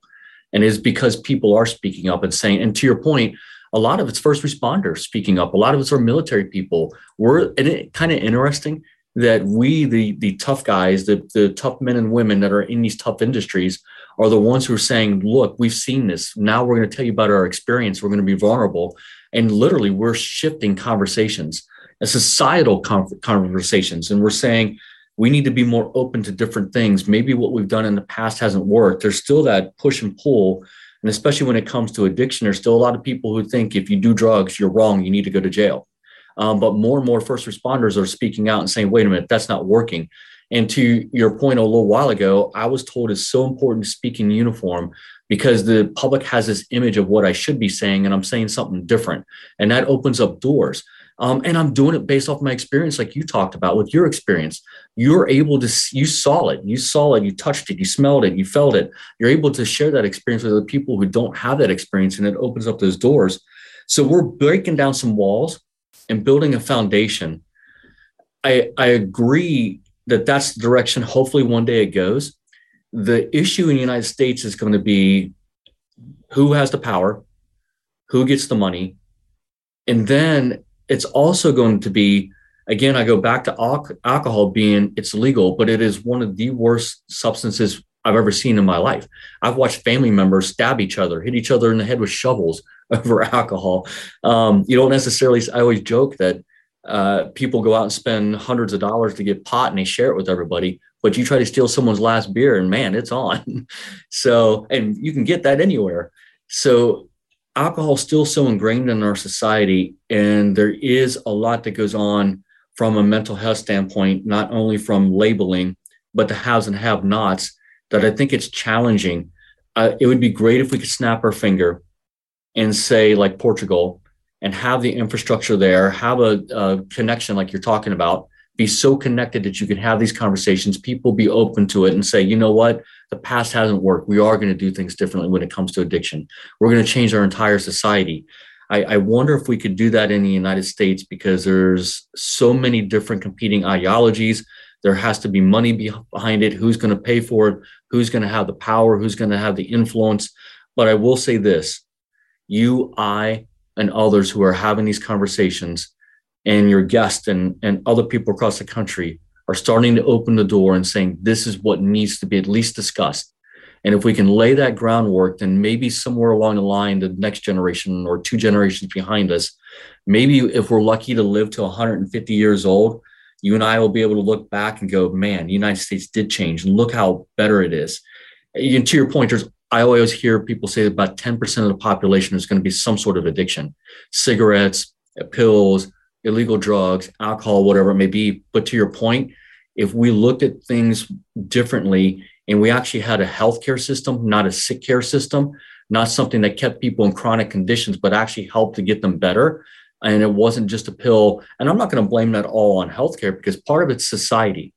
We want to get back to work. We go to the doctor and say, I feel pain. I don't want to feel pain anymore. And we put it on a doctor who, if doctors were able to be completely honest, they'd probably say, well, you need to go out and lose 20 pounds, fix your diet, go start working out, start doing some cardio. And I'm telling you what, give it 3 months and you'll start feeling better. No, what would we do as a society? We go, I'm not doing that. That's crazy. Give me a pill. I need to get back to work tomorrow. That's how I pay my bills. So what did we do? We give them a pill. So there has to be this complete mental shift on how we view health, how we view healthcare. Are we really doing healthcare or sick care? What role does the healthcare industry, the pharmaceutical companies, and health insurance have?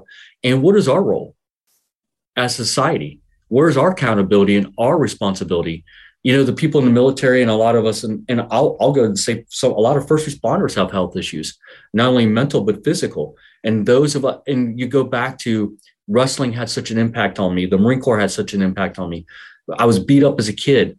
Physical fitness is so important to me now because, one, I know it opens up doors. It gets me respect. It allows me to do my job at a higher level.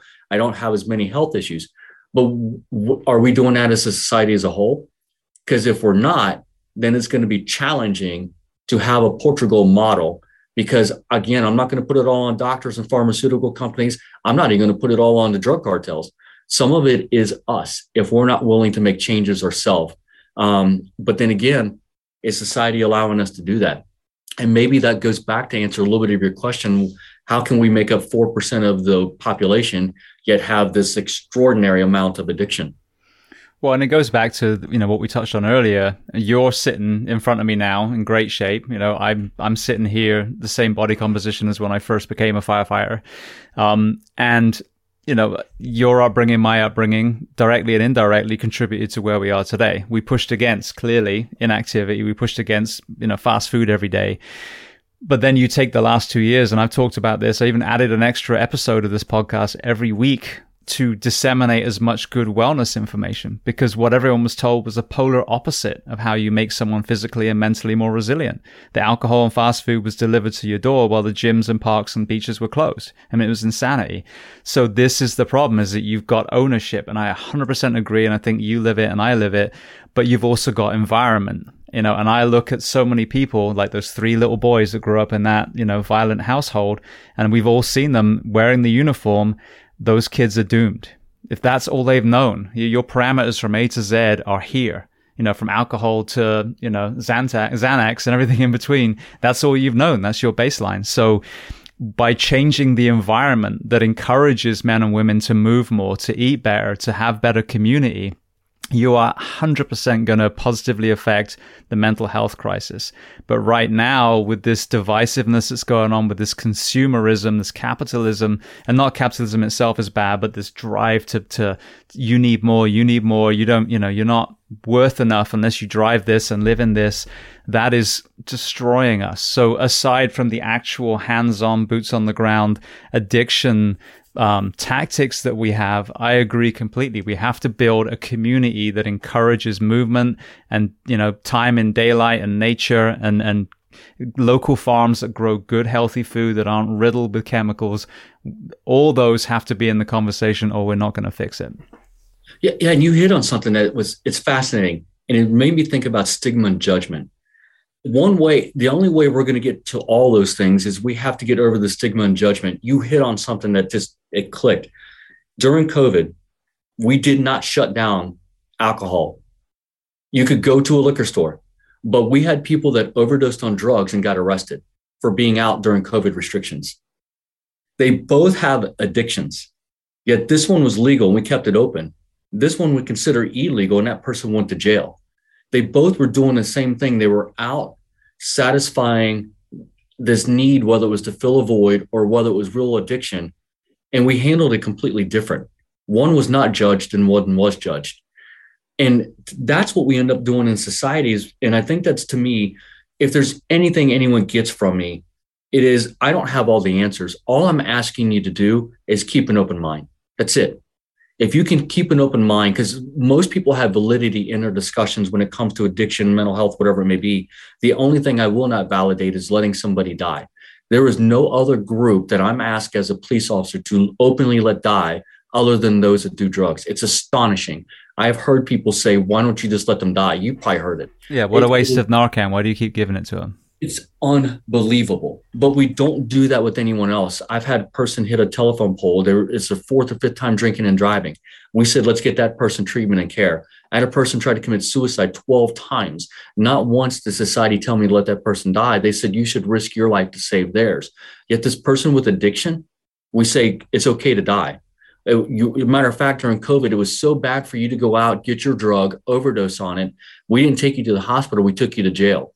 Yet that person who wanted alcohol because they were stressed out because of all the COVID stuff, because of hope, not having hope and despair, what was going to happen in the next couple of years, we completely let that happen. Matter of fact, don't worry about the COVID. Go get your alcohol and come back and do whatever you need to do. We split and we judge based on the substance instead of looking at the whole, the addiction, the mental health, the power, the not power, and the haves and have-nots. It's easier to label than it is to get into the complexities of these issues. And again, everyone has validity except for letting somebody die, because this is such a complex issue. And if you have that open mind, then maybe you look at that person that overdosed during COVID and say, you know what, they shouldn't be treated any more different than the person that went down and bought the alcohol. They both are doing it for the same reasons. Let's figure out how we can support both of them. Absolutely. Well, I know we're kind of getting in on the time. I want to get to the coalition and the work you're doing, but just before we do, one side note, because I saw that you did a topic on your podcast on this. Talk to me, without loading the question at all, your perspective of the violence that we're seeing in school, some of these school shooters, and, you know, whatever kind of lens you have on that. Yeah, so we had someone who threatened to shoot a business, and multiple people wrote a 500-page manifesto. And it gave us quite a bit of insight into the way that person was thinking. Now, this person had a diagnosed mental health condition, a serious one. But you know what it taught us was a failure of the criminal justice system, especially when it comes to mental health. And I'll be honest with you, we criticized it. We were so upset at them that we went to them and we were screaming and yelling. And they said, I'm one person, I have 1,000 people on my caseload. Do you think I even have time to read this manifesto? So that tells you the overwhelmingness of the system and how we're failing there. But we failed at individual. And what we ended up finding was we worked with mental health. I had a bunch of resources from the FBI, Secret Service, and I had this team around me. But one of the most important members of that team was a psychiatrist. And he was able to determine not only the person's mental health, but they were getting the wrong medication and wrong dosage. And we were able to get that advice to mental health officials locally, get them on the right dosage, get them on the right medication. We've not had a problem since. But, you know, speaking to him, what it really was here was someone, and you read his manifesto and you spoke to him, here was someone who was picked on. I'm not talking just criticized and judged. I'm talking openly manipulated, set up to where they humiliated this person, where he was physically assaulted, where he was criticized constantly every single day by people. And I'm not saying that that's necessarily what drove all of it, because obviously he had serious mental health issues with it. But here was someone who felt, you know what, you're going to cause me pain, then I'll cause you pain. And this is what he wrote in his writing that was very telling. He wrote, I know the cops are there. I don't care. I'll get as many of you as I can, and then the cops can kill me. And you know what it told me? He didn't care if he killed 1 or 100 people. As long as you felt that pain, you would understand his pain. Basically, that's what he was saying in the manifesto. You want to know how I feel? You want to know my pain? I will show you. I will physically cause you pain. I will mentally terrorize you like people terrorized me, and then you'll understand how I felt. I'm not saying it's right. I'm not condoning it. I'm only explaining it from his perspective.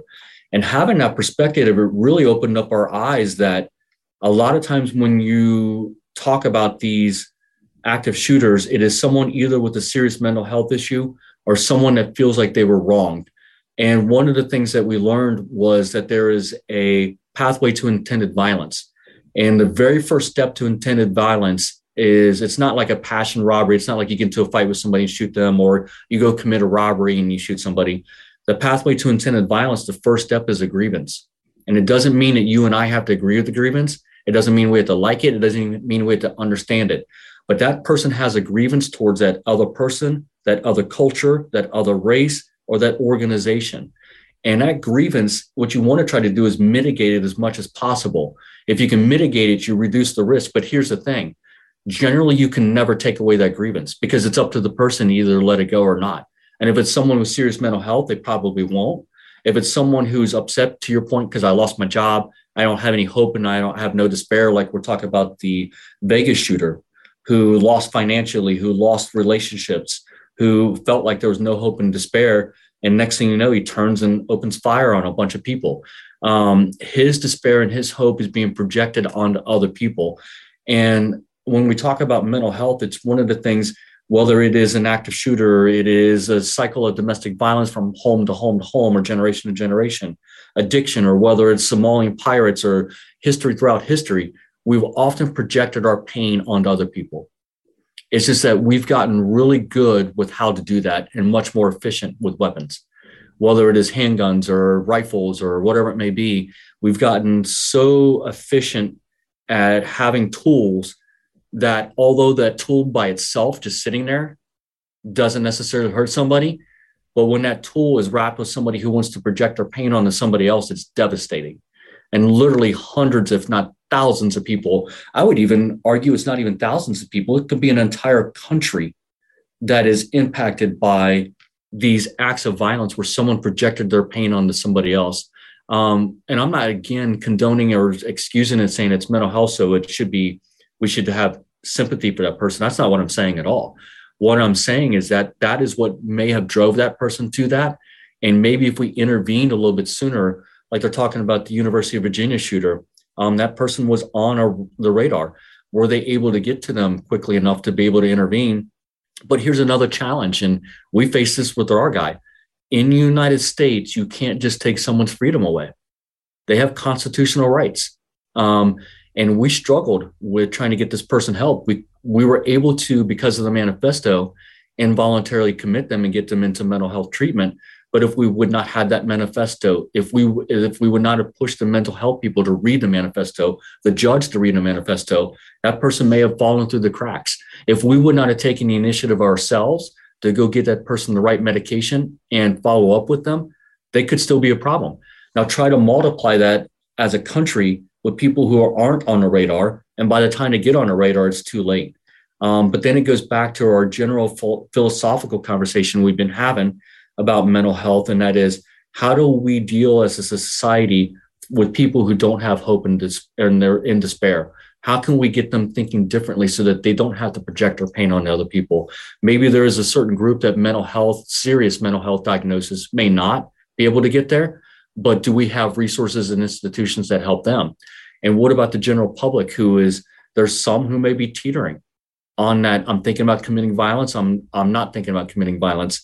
This one other life event that happens pushes me to that. And it's not even the active shooter. It could be someone in a domestic violence situation that shoots and kills their spouse.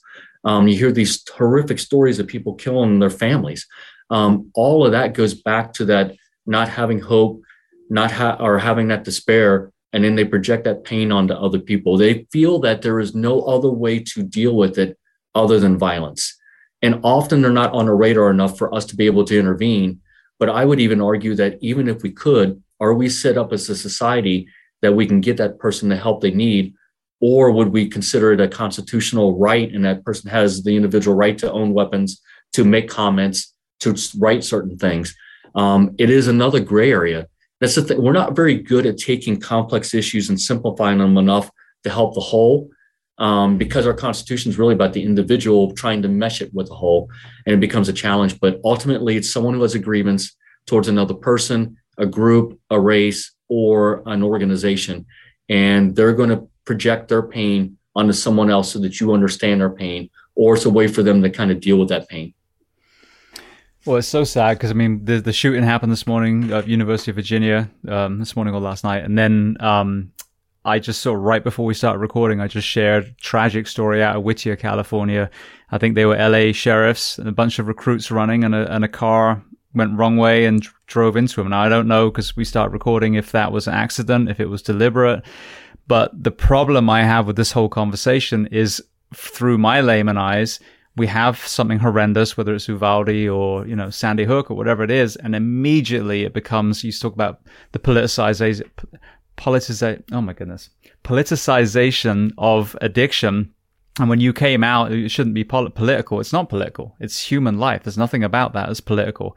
The same thing happens with these shootings, where you have the anti-gun camp and the pro-gun camp, and the poor victims of this tragedy get kind of cast aside or used as political pawns, when the answer is actually, you've got to have the multifaceted, conversation about mental health and gaming and violent video games and, films and sleep deprivation and, the wrong, as you said, psychiatric meds and bullying and all these areas that compound to make this perfect storm on these, few lone wolf people that then will either pick up a gun and commit atrocities with a gun, or they'll pick up a knife or a hammer or a machete or a car or their bare hands.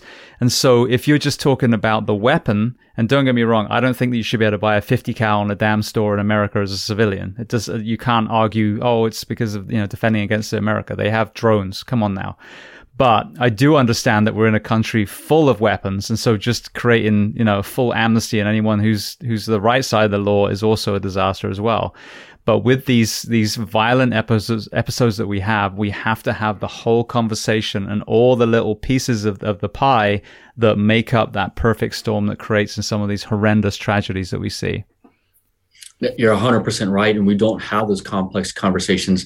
You kind of made me change my view a little bit, because I said to simplify it. Well, we are simplifying it by politics. It's simple words, but it's complex issue. But if I simplify it by, you can't take my guns away, I have a Second Amendment right, then it shuts everyone else down.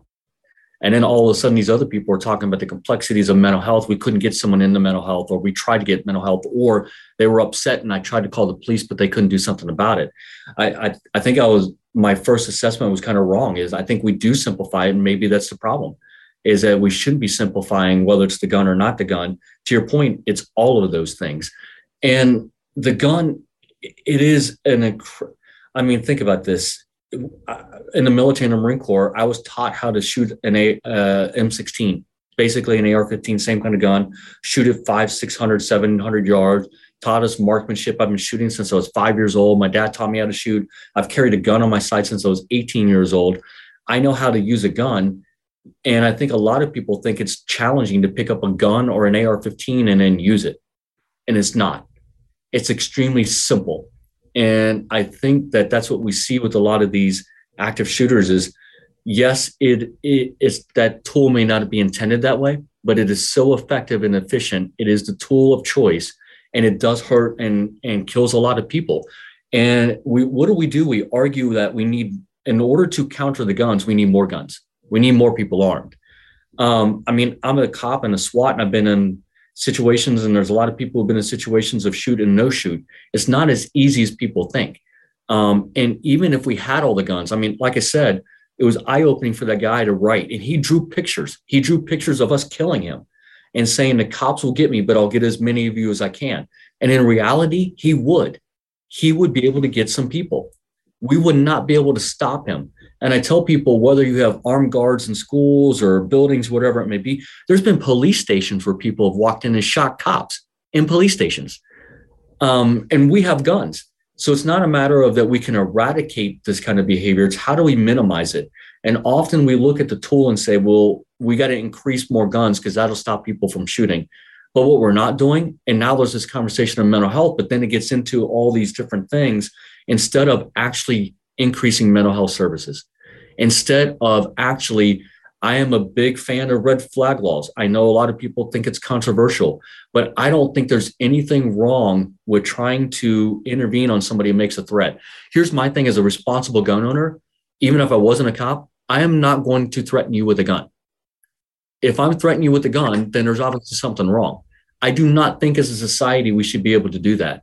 And I actually tried to get a law passed here after that incident. It was not a business, one individual in a business would have to go and file a protection order in order to get some kind of help from this to prevent this guy from coming on the property. I actually helped. We got a group together. We put together legislation, got it through the state. But one of the things I put in there was if you're in a group of 4 or more people, because that's what actually the definition of mass shooters 3, but I actually want one other and said, if you threaten to kill 4 or more people in one incident, you should have a red flag that allows a gun to be taken away immediately. You go in front of a judge, and that hearing is, should you receive mental help or not? And if the judge said, no, you're good to go, you get the gun back. That's not that it gets held forever. It's just a gap stop to where if you had a grievance and you're threatening to kill people, there's obviously something going on. And maybe it's as simple as having that gun just taken away for a little while or not having access to it, kind of like what we do now. You can't just go buy a gun without doing a background check. It was almost that way. I got so much pushback from obviously gun groups who wanted me fired and not elected, which like I had to tell them I'm not elected, I'm appointed. So that's a good thing. But they pushed back so hard that we actually had to take that part out of the bill. I was told the bill would fail if we did not take that out. So we took out this portion of being able to have a red flag and intervene, which to me, and I talked to all my friends who are gun owners, who have ARs, who shoot for fun. And I said, do you think you should be threatening people with a gun? And they're like, absolutely not. It's for defending my life, or if I need to do that, that's what it's for, or if I'm using it for recreation, but I shouldn't be going around carrying it and threatening to shoot 4 or 5, 6 people. There's a problem if you're doing that. To me, that's a warning sign.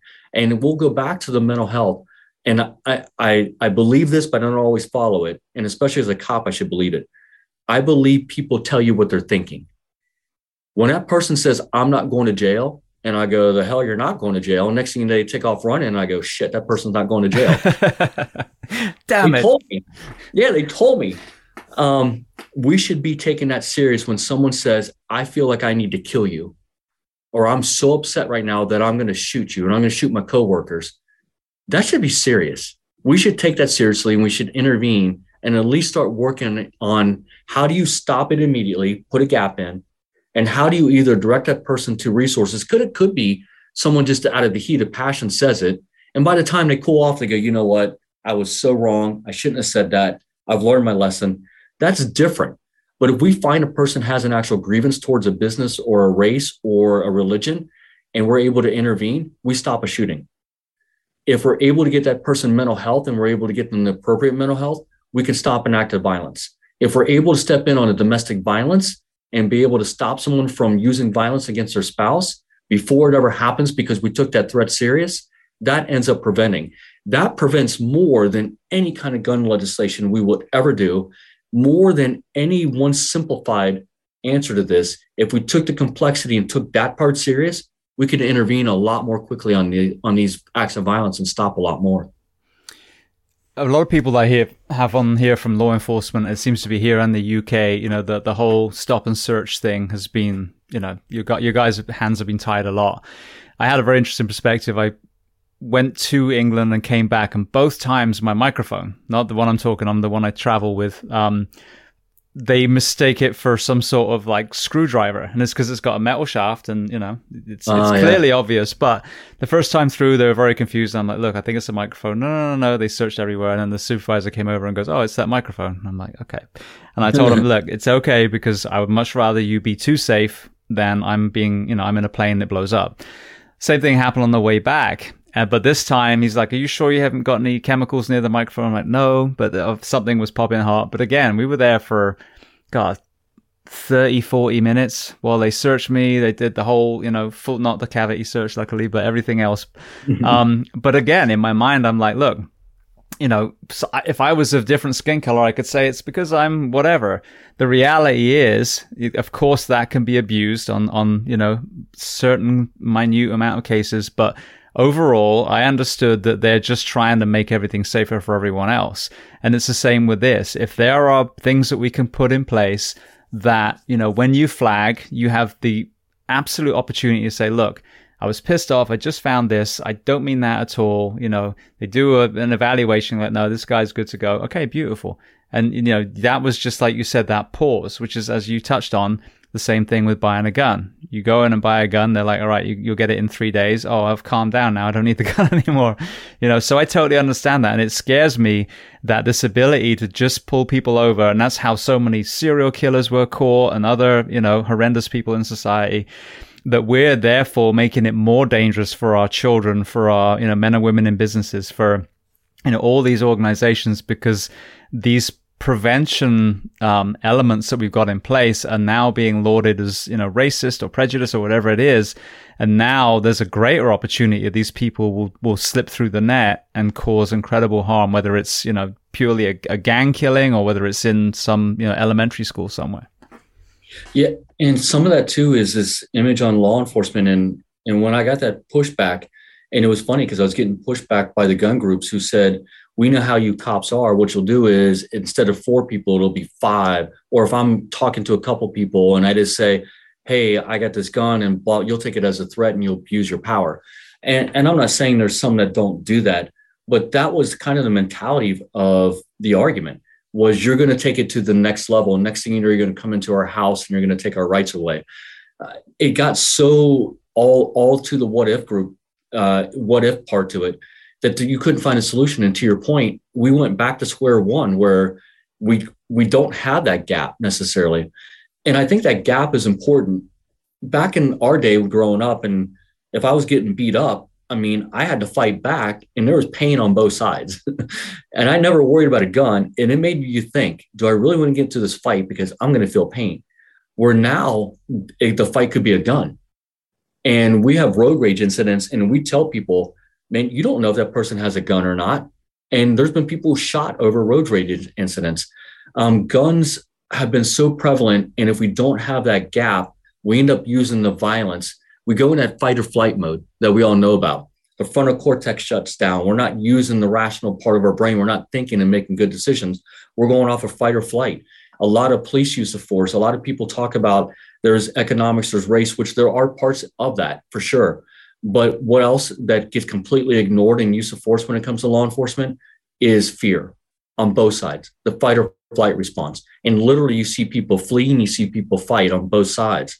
We don't talk a lot about that. And there's really no stopgap to help that fight or flight stop, calm down, take a breath, and then be able to get to the conscious. It is challenging. I got officers here and we try to teach them the first thing you do under stress is take a breath, breathe. At least if you breathe, it gets you mostly out of that fight or flight, and you can start thinking consciously of what I hear, see, feel, taste, and smell. What are my surroundings? But we don't teach people how to do that when it comes to resolution conflict. We don't teach that in society or talk about it in gangs. We're so focused on the gun. We're not focused on the pause. Where if we focused on the pause, then yes, sometimes it would be a red flag on a gun. Sometimes it would be someone just ticked off at somebody and wanted to fist fight them. Maybe we find conflict resolution differently. Or maybe it was that time we pick up on somebody who had a grievance and was going to shoot other people because they were upset at them. And we stopped that shooting. I don't understand why we have a problem with a gap in society. To me, it's that simple to maybe at least put a dent and stop in some of these acts of violence, is have some sort of gap where everyone just has this moment where they're not thinking of violence as the only answer. Because if you're in that fight or flight, whether it's running or fighting, there's some sort of action, some sort of violent action that it either is coming towards or going away that is causing that incident become more dangerous than what it probably would have been from the very beginning. We often talk about someone was stopped for not having a license plate light. Really what it was, the act of violence wasn't the license plate light. It was the fight or flight. It was that fear. But we don't focus on that. We don't focus on the fight or flight or the fear when it comes to a kid growing up in, like we talked about, from this whole underlying issue of being in a place without hope and despair. That's all they do is know how to survive because there's gunshots every single day. We don't talk about a gap there. And then really, when we talk about addiction, when we have someone from a quick response team, and the coalition is really a community coming together. And what we're trying to do is we're trying to give a little bit of a gap for that person, a resource that says, hey, we're here. You don't need to do this. And often that gap allows someone to get out of that survival mode, that fight or flight mode, and go, you know what? And start thinking with the frontal cortex and go, you know what? I am going to try this. But we understand the power of despair, of addiction, of mental health. We understand there's going to be relapse. But you know what we do is every time someone relapses or goes back, we try to get that gap again.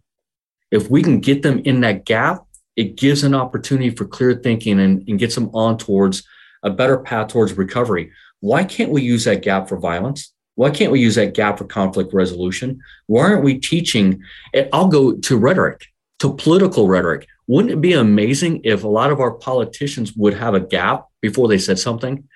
You're good legislators, you're good politicians, you're good people in history, your Theodore Roosevelt's, your Abraham Lincoln's, all your Martin Luther King's, your John Kennedy's, all of them had a gap. They thought before they spoke. It wasn't about judgment. It was about, here's the problem. How can we resolve it? We don't have that nowadays. It is much easier to criticize the judge, to get a one-liner in, to win a battle, to put out a tweet that puts a bunch of people down. And then it rolls on to society and down on the street. And we wonder why we have issues with violence, with gun violence, with gang violence, with all these other issues, because it's just simple. There's a lot of people not taking a breath before they think or before they speak or before they act. Absolutely. And I would argue as well, it's an extension of the mental health crisis. I mean, the road rage incident, and we've all been there. I've been there, especially, sleep deprived, middle of my career, going through a divorce, someone cuts in front of me.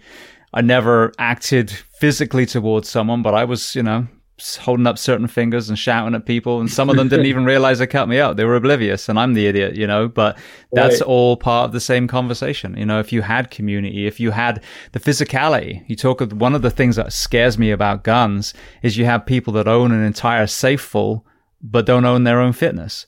So their only go-to, whether it's in uniform or whether it's a civilian, is to go for lethal force, because they know that if they encounter anyone who actually knows how to handle themselves, they're going to get their ass kicked. So they're going to go to that lethal weapon.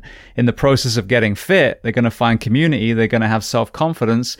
They're going to realize they don't need to project that bad boy image because they actually are a bad boy now, and we saw at the beginning, some of the most dangerous human beings I know are some of the most vulnerable and some of the nicest people in the world. And some of the biggest dicks that I've ever, come in contact with are the polar opposite. I've never would find out, but I had even an interaction on the plane getting off, and they were English. They're supposed to be polite, but you wait for people to get out the seat. Then the next group goes. Well, they were just barging their way down. So I kind of stood up in front of them like, what are you doing? We want to get off first. And this guy, kind of gave me some yap from behind, but this is the problem. You think that, Mike Tyson would have pushed his way down or, no, they'd probably be, super polite because they got nothing to prove. But this bully mentality also comes from mental health issues. So I think that, as you said, you reduce the ability to get some of these lethal tools. It's not often you see a drive-by stabbing, for example, but then you also address the mental health conversation. And if you hit from both sides, then you would have a significant impact on the violence on our streets as well. Yeah, if we were able to be vulnerable and take off the mask and our own insecurities, because like you talked about, you hit on something. Some of the baddest people I know, whether they're SEALs or Delta, wherever it may be, they're generally the quietest. They're the most humble. They are the people who aren't going out looking for trouble. But I'm telling you, they're the people that could destroy other people in a second because they're so skilled at what they do.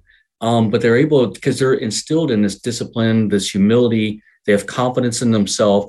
They have enough confidence in themselves that someone can say something to them and they brush it off and don't have to say something back. Those are the people that I know that I would never mess with, is the person that gets something said and they brush it off. That guy I'm not messing with. The person like to your point that's yapping, man, you got a bunch of insecurities. I know you know nothing. And it's funny because when you talked about the guns, I'm a cop. I carry one gun. I carry it off duty. And I know people who carry several guns. They take little training, take little care of themselves.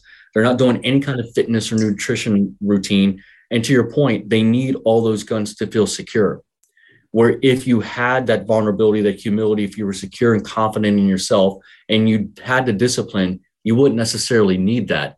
But I also think as a society, and again, I'll go back to a lot of the political figures in the recent history, and it probably has been going on forever. It's just we didn't have Twitter back in 1800s. They probably said the same things and criticized people, and there was duels and everything else. So I just don't think it's at this level because it's so instantaneous. But it's almost like a badge of honor to criticize someone and put them down. And I find those that are doing it on social media, to your point, are probably some of the most insecure. And if you are an elected official or any kind of public official and you're ripping on other people, I look at your insecurity, and because you're projecting something onto other people. Because if you had strength, you'd be using vulnerability, empathy, and you'd be using compassion, and you would have the confidence to be able to do that. We got to get to a society that is more empathetic, more compassionate, more humble, and has confidence in itself to be able to do that. That should be our core values as a country and as a society. And to your point, whether it's Portugal saying, hey, maybe what we're doing is wrong, let's try something new. Whether it's you and I talking about mental health or addiction and saying, look, we've been there. We're the cops, we're the firefighters, we're the superheroes, and we're telling you we're broken because we see the brokenness of the world and we want to tell the brokenness of the world to help fix it. If we had more people like that, we would have more answers, less violence, less addiction, less mental health. And as a society, we'd be more healthier, probably less chronic conditions, chronic diseases. But it's easier to judge and criticize. It's easier to put up a barrier than it is to be open and vulnerable and being empathetic. And I got to tell you, probably one of my superpowers that I've learned in all this is empathy truly is a superpower that has the ability to influence other people and to change the world. And if you can be empathetic, man, I'm telling you, you can move mountains with it. But first, you got to be vulnerable enough to do it. Absolutely. Well, I want to make sure we talk about the coalition before we kind of round out. So we've been chatting for almost 2.5 hours now. So talk to me about the how that was formed and then the services that you offer in your city. Yeah, so it was a realization from that family that we in policing could not deal with these chronic social issues like we've been talking about: mental health, addiction, poverty, homelessness. And really, there was a lot of community resources, but they weren't necessarily brought together. So about a dozen of us in Hamilton County, Cincinnati area, started this, what we called at the time, the Hamilton County Heroin Coalition. Although the name was heroin, the underlying was always that we needed to help people with these chronic social issues. So we brought people in for prevention, public health, treatment. First responders, both police and fire, looking at it from an interdiction, and not necessarily always interdiction on drugs. That is one part of it. But how do we interdict and divert people? Because often we're the first ones on the scene of something. Can we interdict and divert them to a resource? So having those kind of 4 pillars, we started with about a dozen people. And now we started forming in 2014, officially launched in March of 2015. Again, a dozen people. We now have over 400 people in 150 separate organizations that are part of this community coalition. And we've been able to stabilize our overdose deaths for the past 5 years. And by stabilization, we have not seen huge increases or decreases. Our numbers are still high. They're anywhere from 400 to 500 people in our county dying every year from overdoses. It's more than car accidents and homicides combined. But we have not seen these huge increases. And I credit that to this community coming together. Firefighter, our fire department, Cincinnati Fire Department, literally, if you overdose, you want to go to the hospital, they'll take you there. You want to go to treatment, they'll drive you straight to treatment.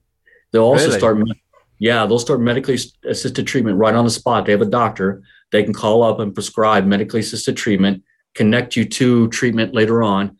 If you go to the hospital is going to try to connect you to treatment. That's just straight from the street level. And we've been able to do that with the power of the coalition. Public health has needle exchanges where you go exchange needles, but also we're looking for hepatitis C, HIV, pregnancies, but we're also trying to connect that person to treatment. We have a robust diversion program where it's a quick response team, a law enforcement diversion program. We've actually started a project on one side of the city of Cincinnati where we identified, it started off with 13 of the most highest risk overdoses, anyone from 6 overdoses to 30 overdoses, ages in the 20s to the 70s. To your point, some of those people in the 70s go, look, I'm not going to quit my drugs. I'm 70 years old. To your point, they're going to stay addicted. but there's other parts of that group who do want to get help. And we are working with that group to try to get them harm reduction supplies so that they don't die or they don't have something that impacts somebody else. But that we identified those 13 people and we wrap services around them. So we go and build this relationship and then build towards active recovery, making sure we guide them to the next level of care. What we did was we built a continuum care model and took it to that individual and wrapped it around them. So we would not be able to do that without this coalition. And to your point, it is the power of community. It is the power of us looking as first responders and saying, we can't do this all. We don't have the tools to deal with these chronic mental, medical health conditions. And neither does just public health, neither does just the healthcare system. But when you bring a community together, we do have the resources and we're able to help people. So these 400 individuals and 150 separate organizations are working with each other, trying to figure out how to connect to the next level. Sometimes it's not always coordinated. They're doing it on their own, but it is a community system that's always working to help the person on the street and get them to the next level of care and get them towards active recovery and then support them in that. And our court system has completely changed. If you go to jail and you can get an assessment for drugs, start a medically assisted treatment, be put into a treatment pod, start that right away. You'll be assigned care after you get out of jail. If you go to drug court, they got programs that will assist you not only to get through treatment, but then support you to get a job, transportation, housing, a stable life after that. If you're in prostitution, there's a court set up for that. That'll help. It's a year-long program, and they'll support you all the way through the year. I mean, we have really shifted not just the medical or public health response, but the criminal justice response to addiction. And the fruit of our labor is that we've stabilized the addiction crisis. And you think about this, Ohio, like you pointed out from the very beginning, and Sam talked about, was one of the hotspots in the country, one of the epicenters to start this. And Cincinnati was one of the areas to see this from the very beginning. So we saw death after death and increase after increase, and we built this coalition, and now we've stabilized. And that shows the power of coming together, of not judging, not criticizing. And really what helps us is, as a cop, I can help the treatment and advocate for them to get over some regulations they have. Healthcare has its own regulations. I can help them advocate. They can advocate for me on telling the public, hey, wait a minute, addiction is a chronic mental medical health condition and should be handled in this treatment facility or in this hospital system. And we've broken down barriers because of that. It is not just one police chief now. It's not just one firefighter now telling our story. Now it is an entire community coming together going, we hear the stories, we see the stories, we want to do something about it, and we're going to break down the barriers and we're going to help people. And that's what we've been able to do. It is powerful. It is probably, I get choked up about it. So to save the world, it's this community came together, and I'll be part of this legacy forever of this group, because it's not just addiction, it's helping with homelessness and poverty and social issues and mental health. Mental Health and Addictive Services Board's part of it. It'll be something that outlives me. And it's something where we broke down the barriers. And again, if we live to be 150, this group will be doing things that we couldn't even imagine. And maybe the drug addiction, mental health industry, how society views it, will change by then. And it'll be because this core group came together. About a dozen people said we need to do something differently. And the community supported us and said, yes, try something different. And it's fascinating. I'll get stopped at the grocery store, or I'll be out somewhere and someone will go, hey, you're the guy that does the addiction stuff. I don't agree with what you always say, but I support you because you're trying something different. That's how our community supports us. And that's how we've been able to do programs that we would never have been able to do 10, 15 years ago. Having Narcan in boxes in libraries, having them in vending machines, handing out Narcan to people getting out of jail, helping people out of jail get jobs. That whole community's changed because it was open enough. They had an open enough mind, allowed us to be vulnerable enough to try something different, and had empathy for other people. And you see it in this huge community group, and it's making a difference. It's powerful.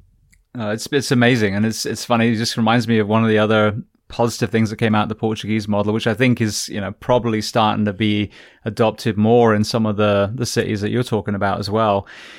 When you either completely decriminalize or at least locally decriminalize the addiction, the addict that you pull over, and you don't send them down the legal route, now that person doesn't gain a criminal record that's a barrier to entry for employment. So that, again, makes perfect sense to me. They haven't bashed someone over the head and taken their purse. They've, been caught with a user's amount. They get sent through these channels. They still have a clean record as far as, any, criminal record. And therefore, when they start getting on their feet, they can start gaining employment. The moment we give them criminal records, we've just created a huge barrier to them getting on their feet in the first place. We dug the hole deeper for them. And now it's harder for them to get out because they go, I want to get help, but I can't get a loan because I have a felony.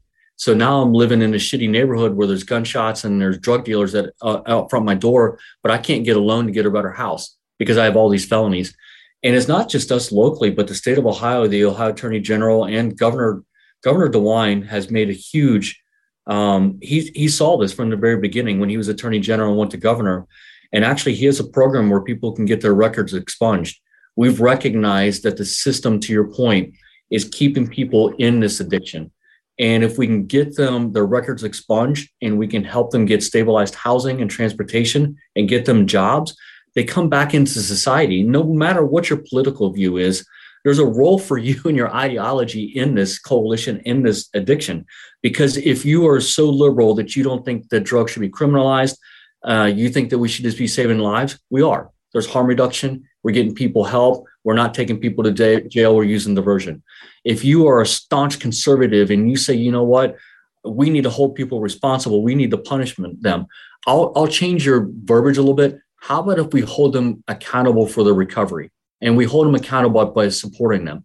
Would that accomplish the same thing? Because if we can get them into housing, get them transportation and a job, and they're back to paying taxes, would that satisfy what you're wanting? And they go, you know what, that's all I want. I'm cool with people having a second chance. I just want to make sure they're working towards that. But if we say, look, it's a chronic condition, but if we as a group, as a community can help them with that chronic condition, catch them when they fall and then work towards that active recovery, would you support that? And they go, yes, I would. So now you have both political parties and ideologies on extremes going, all involved in this. They're all supportive of it because it really is this complex issue. We found a complex answer. Everyone had validity in their discussion, and we stopped talking about just letting them die, and we started finding solutions. And that's what this group has been able to do. No matter where you fit in ideologically, if you want drugs legal, not legal, you want harm reduction, not harm reduction, you want people going back and paying taxes, this group is able to accomplish all of those because, to be quite honest, it takes all of that to get somebody into recovery. Beautiful. And it goes again. I mean, I've had this on this podcast. I've had guests that are very far left-leaning, very right left-leaning. But when you talk about human issues, well, that's the place where everyone agrees pretty much, unless you're a complete sociopath. So you pull them into the middle, you're going to have the same kind of resolution.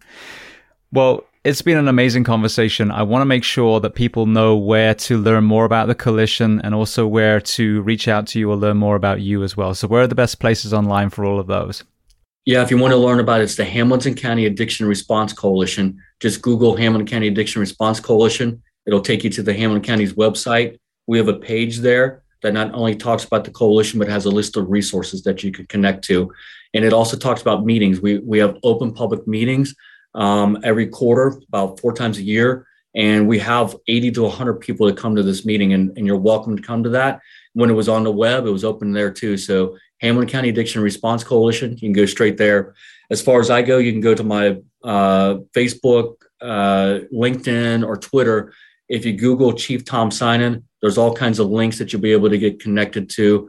I have my Tedx talk, my podcast, along with some of my ideas that I believe about addiction, both from a personal side and from the professional side, are all linked onto there, and kind of get a little bit of insight on why I think the way I think and why I speak the way I speak. Beautiful. Well, I just want to thank you so much. Firstly, as I said before we hit record, this is my first day back with a little bit of jet lag, so I know I struggled with some words today trying to spit them out, but it's been an amazing conversation. You have a very unique perspective. This is the positive power of the internet. I saw a video, I think it was Now This News, shared your video, and immediately I was like, okay, this is a kindred spirit. I need to get on the show. So I want to thank you so much, not only for your work and what you've done for your own community, but also for taking 2.5 hours to come on the Behind the Shield podcast today. It was an amazing experience. I really enjoyed the conversation. Thank you for having this podcast and talking about these issues.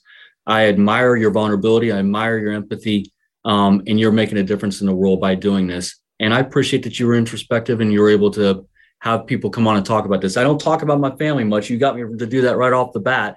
So that's really good. But it was a fascinating conversation. Thank you for what you're doing, and thank you for helping people.